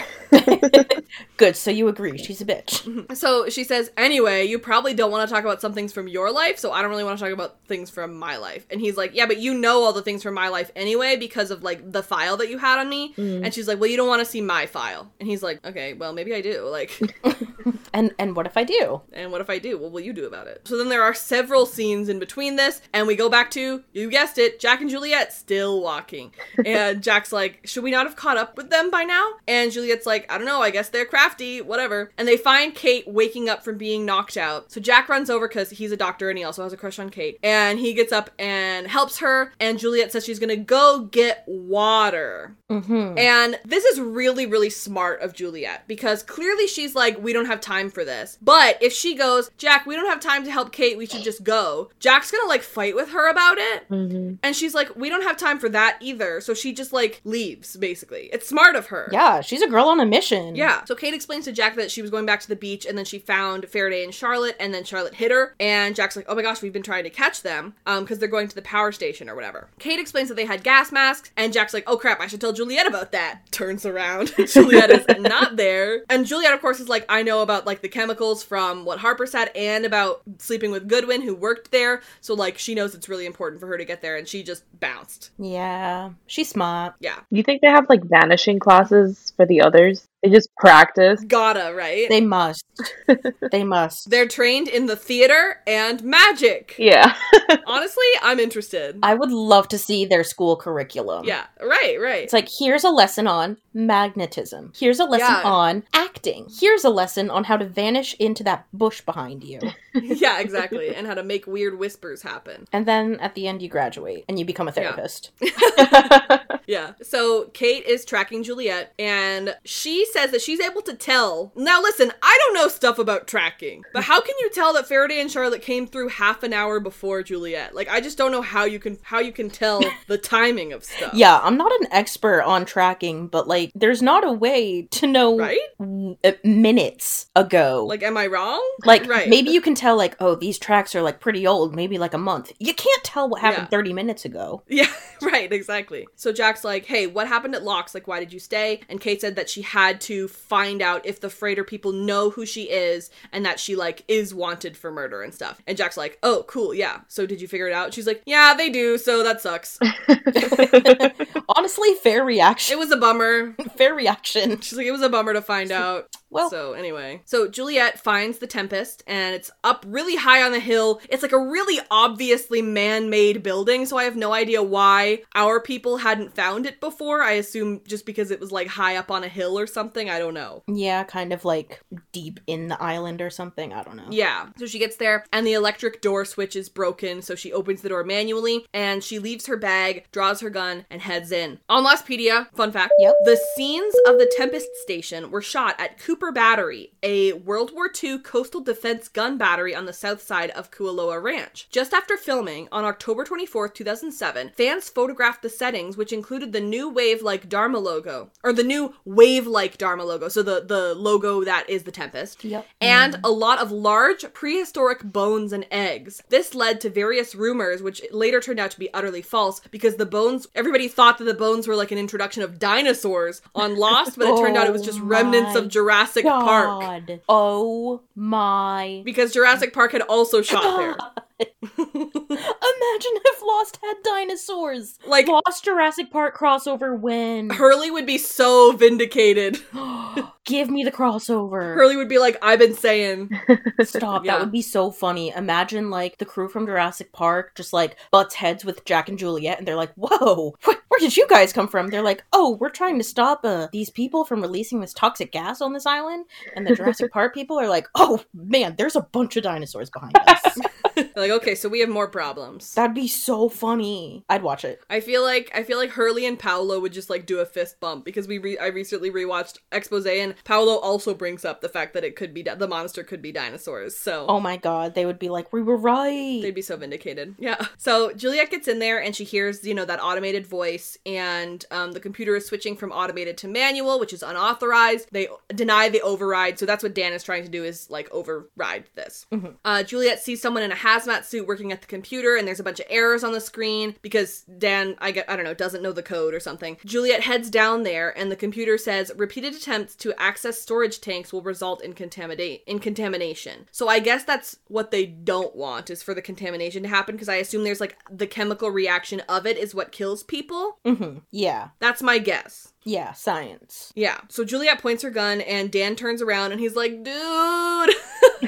I really love how he says it, that he's not just like, oh my god, Juliet. Like, he's literally just like, Juliet. Like, come on. What are you doing? Damn it, go away. Like, and it's nice because he just doesn't want Juliet to get hurt. And also, like, he doesn't want everybody to get hurt. He's just like, if you guys weren't fighting in the background, I could have done this faster and not with like 1 second to spare. Please go away. Exactly. He's so annoyed of like people trying to come between his like plans that are actually saving everyone. Yeah. It's like, dude, you gotta get better at lying then. Yeah.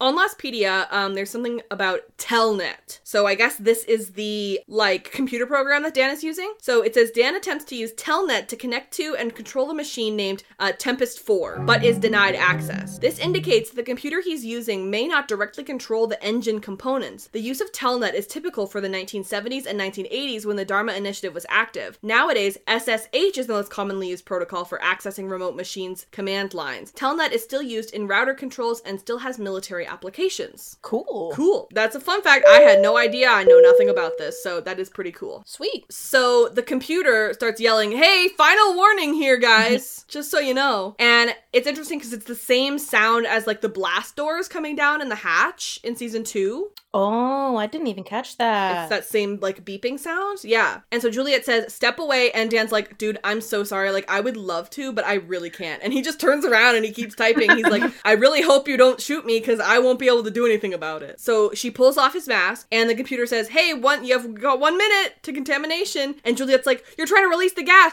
Like, if you do that, you're gonna have to die too because I'm taking off your mask. And he's like, no, I'm trying to make it so it doesn't work anymore. So that's when Charlotte shows up, and she hits Juliet from behind, and Juliet's gun goes, and Dan's like, anyway, and he just keeps typing because he doesn't really have a choice. It's like, Charlotte, I really wish you would stop hitting people over the back of the head. Her go-to move is just a bludgeon, like... Yeah, no kidding. It's harsh. Swinging. Exactly. So they're fighting and everything. You fully see Juliet's stunt double for a second, like fully her full face is on display. I was wondering if this fight counts as a Bechdel test win. I'm just kidding. I'm just kidding.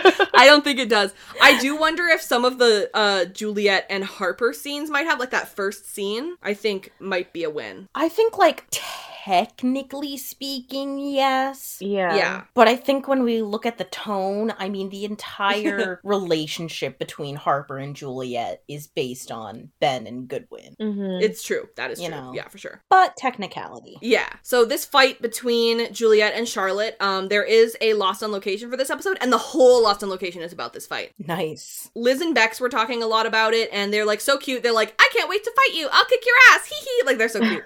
I love them. You guys should watch it. Just go on YouTube and search Lost on Location, The Other Woman, and it's delightful. So the stunt coordinator talks about choreographing the fight. And these stunt women are absolutely destroying each other. Like, they're like, hey, that's why stunt people get paid the big bucks, because they're really hurting each other. And it's so funny because, like, Jeremy Davies does not have a stunt person in the scene. Like, he's watching these two stunt women absolutely go at each other, and he's just typing in the background. Type. Oh boy, gotta keep typing. He's got priorities. Casey, you'll love this. So they had a little interview with Liz's stunt actor, and she was talking about how great Liz is to work with. Oh, I believe it. Because she really wants to, like, get in there and, like, learn how to do the fights, which is awesome. And then Bex's stunt actor was saying that it really makes their job easier when the actors want to, like, get in there, because then they can make them look, like, really extra badass. Oh. And I thought that was really nice. I love that. So now we're starting to be in the red zone here, and the computer says, contamination imminent, evacuate immediately, which is very, I don't know, Dalek of them. And so Juliet gets Charlotte's mask off, and Charlotte, like, hits some equipment, and Juliet falls down, and Dan's just there like, hey, please stop fighting, like, just like an exasperated dad, just like, error. And Juliet points the gun at Charlotte. The computer says there's 20 seconds left, and she's like, you better tell him to stop. And Charlotte's like, we're trying to disable it before Ben can use it against us. Like, tell me you don't think that Benjamin Linus would kill everybody on this island. We know that he's done it before. before, which is interesting because they know about the purge, which, actually I have spoiler thoughts on that. Hold on. Because that's confusing because, like, how would they know about it when clearly, like, Goodwin and people did not know about the purge, you know? Right. So that's a question that maybe we'll talk about in the spoiler section. But Charlotte says if you want us to stop it, you're gonna have to shoot both of us, but then everybody on this island's gonna die. The computer says 10 seconds. Dan is, like, still working on it, and it goes 5, 4, 3, 2, and then it finally works, which is, like, classic Hatch countdown stuff. And it's been a while since we've had, like, a really important countdown like that. On Lostpedia, it said Valve BC22 is being set using the computer in the Tempest. BC22, when converted from a hexadecimal number to a decimal number, gives 48162. Whoa. Sometimes I'm like, there's no way that was purposeful, but then, like, how was it not? You know what I mean? Sometimes it's just crazy. So everyone just has, like, a sigh of relief, and the indicator goes from red to green, and it's like, that was really close. And the entire island almost died while Hurley and Sawyer were just playing horseshoes, and they had no idea. They had no idea they were almost gonna die. Listen, that's not their problem. They needed a break. Yeah, exactly. Yeah. There's too much going on. So Juliet and Charlotte leave the building, and Kate and Jack, like, just show up, and Kate, like, pulls a gun on her, and Juliet's like, it's okay, we are actually still friends. And Kate's like, oh, she knocked me out. And Charlotte's like, yeah, sorry, but, like, what else was I supposed to do, though? Because you weren't gonna let us go. She had so many options. She's like, that was all I could do. Sorry. The arms went swinging. I don't know what to tell you. Yeah. But she says, Dan is still inside, and I'm happy to explain how we literally just saved everybody. And Kate's like, great, let's go. Come on, Jack. And Jack's like, no, I believe them. And Kate's like, okay. And the reason why he believes them is because Juliet believes them. Like, he's like, I'll take their word. Like, because he's really taking Juliet's. So he basically is like, Kate, go away so I can have grown-up adult time. And so Juliet talks to Jack, and she's like, Ben told me to kill them both just to further his agenda. Like, he's still manipulating me. And Jack's like, how did he do that? Juliet's like, I don't know. He knew how to get to me and where they were going and what they were doing. Like, I don't know how he knew that. And they came here to go against him, and he's gonna win. Okay.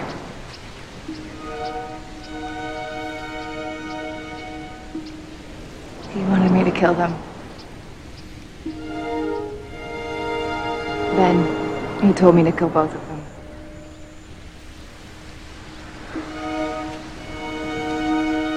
How can he tell you anything? I don't know. But he knew how to get to me, and he knew where they were going and what they were doing. Don't you understand? These people came here to wage war against Ben. And Ben's gonna win, Jack. And when he does, you don't want to be anywhere near me. Why not? Because he thinks that I'm his. And he knows how I feel about you.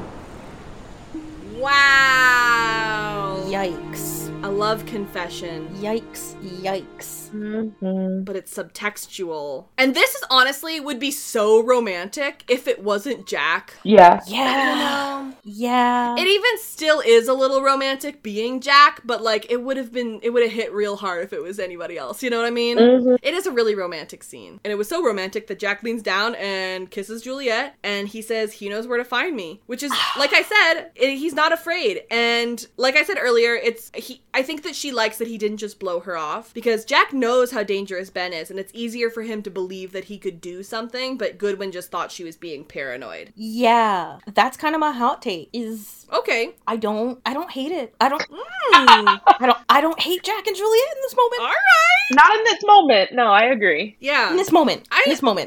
In this moment. Because if we're in Juliet's headspace, she has lost not just the people she's loved, she's lost her patience, not like her patience, but her patient people she worked on as a doctor, yes. Her patience, she is up to here with the patients. She has lost so much. She is so emotionally isolated. The last time that she tried to protect someone she loved, he died. And now there's Jack. And she is seeing so much of what she saw in Goodwin in him. And she's just probably cycling through thinking the same exact thing is going to happen again. She's probably just seeing that image of Goodwin's body. And she's like, God, it's only a matter of time before that's Jack. And Jack knows everything that Ben can do. And he says, well, I'm going to stick around. And I'm not going anywhere. And that is everything Juliet needs to hear in that moment. She just needs a friend. She needs a friend. And Jack's being a friend in this moment. At little more so, but he's being a friend. Jack, thank you for being a friend. Went down the road and back, or been down the road and back again. I don't know the lyrics, clearly. Close enough. Me neither. Yeah. I think it's traveled down the road, but sure. Yeah. He traveled down that road. But yeah, my hot take is basically, I don't hate it in this moment. Yeah, no, I think that's a good take. I mean, Thank you. I've been fairly vocal in season 3 about how, like, in another world, Jack and Juliet would have worked really well. And I think that, like, in season 3, Jack and Juliet are quite good together because they have so much in common. And, like, as somebody who's absolute skate trash, like, a thing that I really like about Sawyer and Kate is that they have so much in common. And, like, that's why they can really relate to each other. And that's why I feel like Jack and Juliet really worked out. And, yeah, I didn't hate it either. I think another thing that really works in this interaction compared to the one that she had with Goodwin is that Jack has kind of seen what she's capable of, and he knows that she can kind of stand her own. Whereas Goodwin's kind of just saw her in a more domestic environment, if that makes sense. Like, Juliet's a badass. Yeah, that's so true. And Jack knows that, like, push comes to shove, she can handle herself, but he'll be there for her too, you know? Yeah. Oh, damn. Yeah. Not mad at it. I agree. And it's nice because now she's no longer the other woman. She's just the woman. She's the woman. Oh. Exactly. And they have that, like, beautiful frame within a frame shot of their, like, from inside the doorway of seeing them, like, kiss. It's really lovely.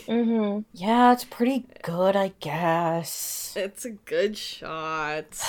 One moment. They have one moment, and that's it. Yeah. Listen, I can ship anything on this show if you, like, give me a good enough reason to. Yeah, it's true. Is there anything else you guys wanted to say about the episode before we go into segments? I'd like to know where the hair salon on the island is, because Juliet's hair just kept progressively getting, like, nicer and nicer. Better. Right, right. It doesn't make sense. That was a dry bar blowout. Like, she really... the layers were there. And if they have a therapist, they must have a hairdresser. They have to, right? Yeah, maybe that's how she got so close to Amelia, maybe. Yeah. And Hurley's hair, like, the curls were just immaculate. Like, what products are you using? Yeah. So true. I know, Claire and her, like, gorgeous bangs. Hello? Yeah. One of them is a secret hairstyler. I think it's Locke. Yeah. That would make sense. He's just like, I need to practice on somebody that's not myself, obviously. Yeah. Perfect. So now we're going to go into segments. Our first segment is our favorite line award. So my favorite line award goes to Ben and Locke for... I always have a plan. Does it involve you raising $3.2 million? That's a lot of money. Wait. Maybe this will get you started. Slides him $1. Very sarcastic, sir. Great stuff. Sassy. And I wanted to give an honorable mention to Locke and Claire for... John, I don't... You do remember what Charlie said about these people? All Charlie said was whose boat it isn't. Don't you want to know whose boat it is?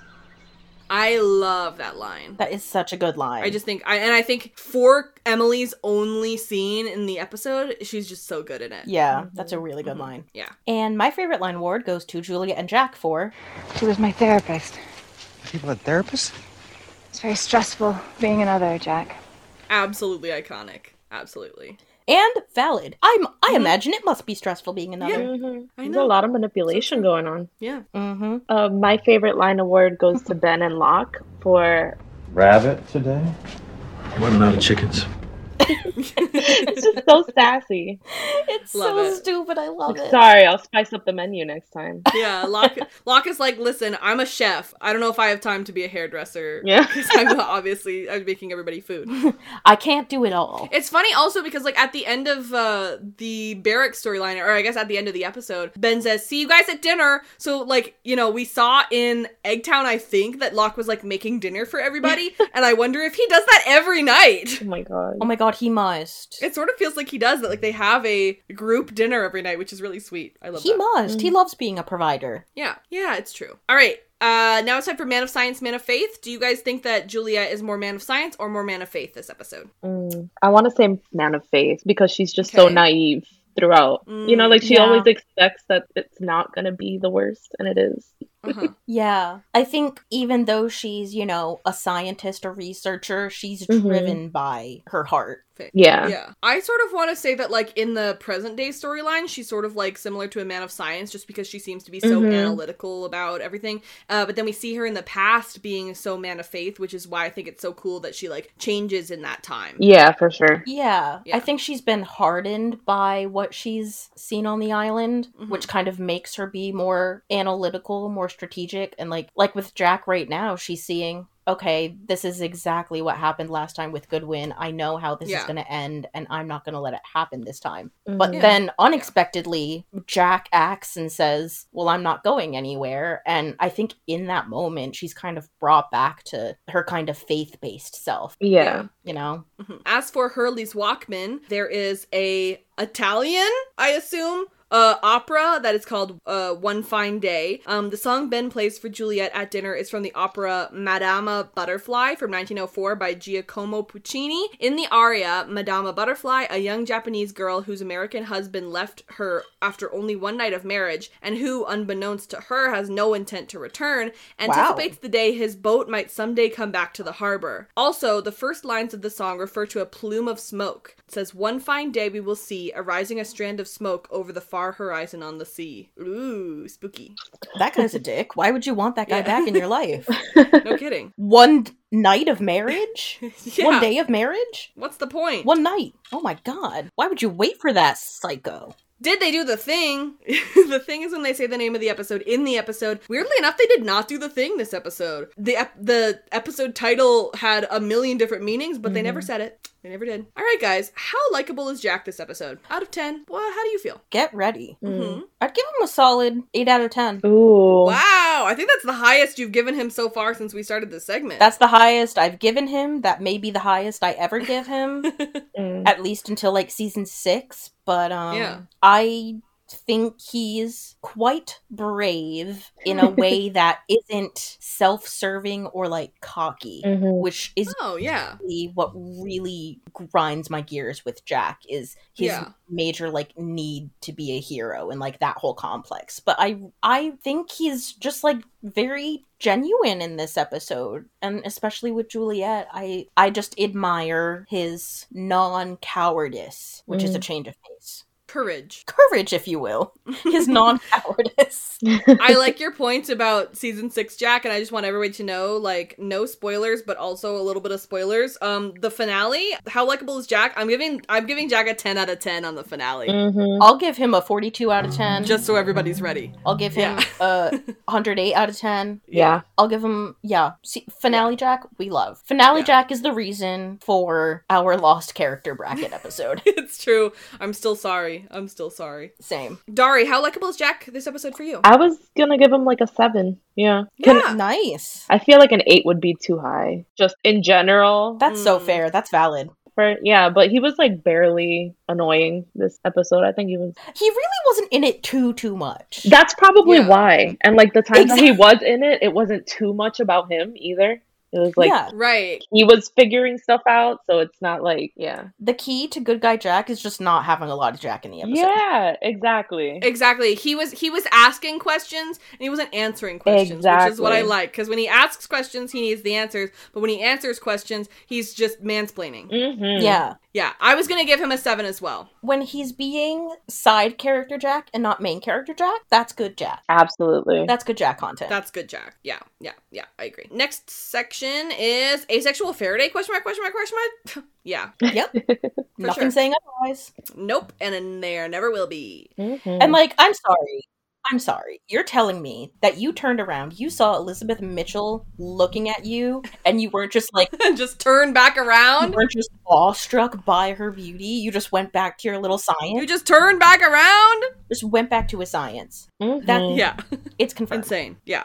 How many episodes since the last knockout? Guys, our record that we just broke was 6. We are back to square one today at 0 since Charlotte knocked out Kate, but the record is 6. I'll remember that. Thank Charlotte for being so brutal with bludgeoning people in the back of the head. She tried to do 2 knockouts. It was really going for it this episode. She sure did. She was going for 2. She's like, there are not enough people getting knocked out on this island, and I can take care of that. Exactly. Does this episode pass the Bechdel test? I'm gonna say yes. I think for that first episode, I think for that first scene in the episode. Yeah. Yeah, I'm gonna say yes. Technically speaking, it's a yes. Like squeezed by. Yeah, exactly. Yeah. But hey, when you can get it, you gotta get it, because this show is not often. Yeah. The answer is so often a hard no. The answer is so often, were there any women in this episode? Yeah, exactly. Did they talk to each other at all? No. We will take our crumbs. Yeah, exactly. And as I always say, there are other and sometimes more important little tests that you can do for, media, but this is the one we have a segment for. So yeah. Great. Stay tuned for our segment after the outro. We'll be discussing this episode within the context of the rest of the series. Please be aware that this will be rampant with spoilers, so proceed with caution. Thank you so much for listening to this episode. Our music is Terminal by Good News Tunes. And thank you so much to the creators and community at Lostpedia. Without them, we would be lost. It's true. Our spoiler song was composed and produced by Francis Neves. And thank you so much to whoever cooperated in the same place as us during this podcast. I would shout out my dog, but he was annoying for several times. He did his best. He's just little. Oh, he's just doing a little yawn right now. Fine, I forgive you. He cannot be bothered. Fine, I forgive you. He's so cute. Thank you to me, and it was just me for most of this podcast until my parents came home. Nice. What about you, Dari? Was anyone with you? Oh, no. I'm just here. Just vibing. All right, sweet. I'm just here. Yeah. If you are so inclined, please write us a review wherever you're listening or recommend us to a friend. That would be great. If you're a fan of The 100, we like to talk about that show too. We did seasons 4 to 7 as they were airing, and now we're going back doing the good old days. We have done season 3, and now we're doing season 2. We're going backwards. So, yeah. And if you're a fan of Riverdale, we like to talk about that show too. As of this recording, we are in the midst of the final season. Oh my god. Listen, you don't even have to watch. If you don't want to just listen to the podcast, that's fine. I'm having a great time over there, though. If you're a fan of Stranger Things, we like to talk about that show, too. Seasons 1 to 3 are done. We have our first thoughts, small, short-form thoughts on Season 4, and now we are making our way through Season 4 long-form. You can follow at The Afictionados on Twitter, Facebook, Tumblr, and Instagram. Mostly Twitter, but Robin does make gifs of our favorite line awards on Tumblr. And also, check out at The Afictionados on TikTok. That's right, kids. Yes, I made a TikTok. We're on TikTok now. This will have been absolutely months old by the time that this comes out, but please go and follow us on TikTok because I make little TikToks. They're so cute and funny. They don't get a lot of views right now, but maybe they would if you followed us. I enjoy them, and for that reason alone, they are wonderful for existing. Yes, they're worth making just for the funsies. Yeah. As I said earlier, our Patreon is patreon.com/theafictionados. If you like what we do here, please consider donating. It would mean a lot, and it's expensive with our money, but it's also expensive with our time. So we'd really appreciate that. If you can't do that, I do have a early access tier 1 month free trial if you want to go check that out, and just check out our small businesses or just recommend us to a friend because it's free. Thanks. Yeah, you can follow me personally at Robin E. Jeffrey. That's ROBYNEJEFFREY pretty much everywhere. And you can follow me on Twitter at Casey Watches TV, which is CASEYWATCHESTV. You get it. Classic. Dari, thank you so much for joining us. Thank you for having me. Yay! Can you remind everybody where they can follow you? Sure, you can follow me at Darida on Instagram and Twitter. That's DARII_DA. Yay! That's me. Our next episode, I'm so excited, episode 407, Ji-Yun, and we are going to be having my friend Erica on. If you want to follow them, you can go on Insta, and they are at hairbyerica.rd, and they're one of my best friends from high school, so I'm really excited, and we get to record in the same place, looking straight at each other, so that'll be really fun. That's cute. Yeah. Okay, love you, bye! Okay, love you, bye! Dari, do you want to say okay, love you, bye? Oh, okay, love you, bye! Stop in the name of spoilers.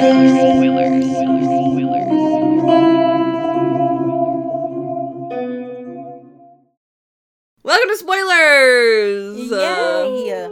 Okay, so here's some points that I grabbed. Tom Friendly has gay childhood trauma. Yeah, it's true. He has daddy issues because his dad didn't approve of his gay thoughts. He's got gay daddy issues, and I appreciate that. It's true. Some of the Lostpedia points that I couldn't bring up until now include that this is the only episode of the season that follows the traditional flashback formula, which I did say earlier, but some of the other episodes that are upcoming that are similar. Ji-Yoon, next episode, features flashbacks and flash forwards. Meet Kevin Johnson contains just one long flashback, and Cabin Fever contains flashes to like miscellaneous and unrelated events instead of a single narrative like usual. Lastly, this is the final episode to be centric solely to Juliet. I hate that. I think there should be about 17 million more. I agree. Okay, let's see if I have any spoilers for the Barrack storyline. I know I do. I just have to find them. Aha. Okay, Locke says, how does Charles Widmore know about the island? And Ben goes, I don't know.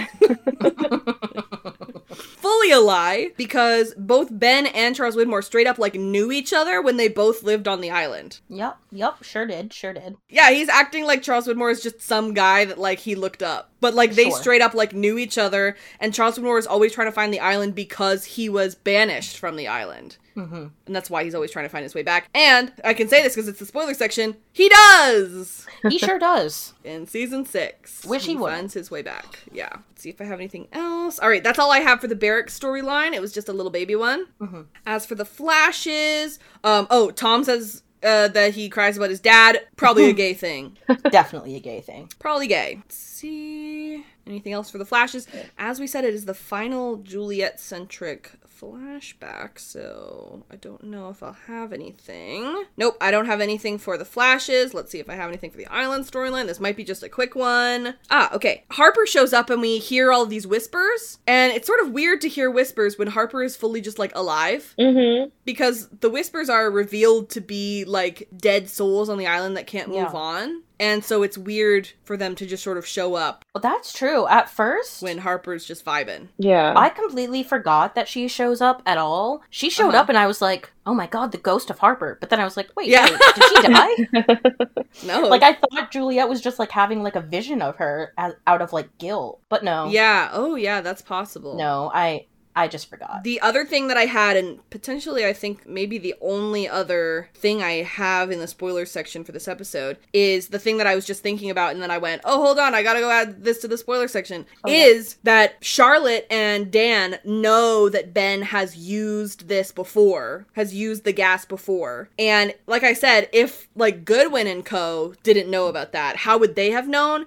And I wonder if Widmore knew? Oh, for sure. That's definitely how I think. And Widmore somehow told them. Yeah, that's definitely how I think they knew. Just like I'm sure that Ben has a much bigger file on Widmore than he's alluding to.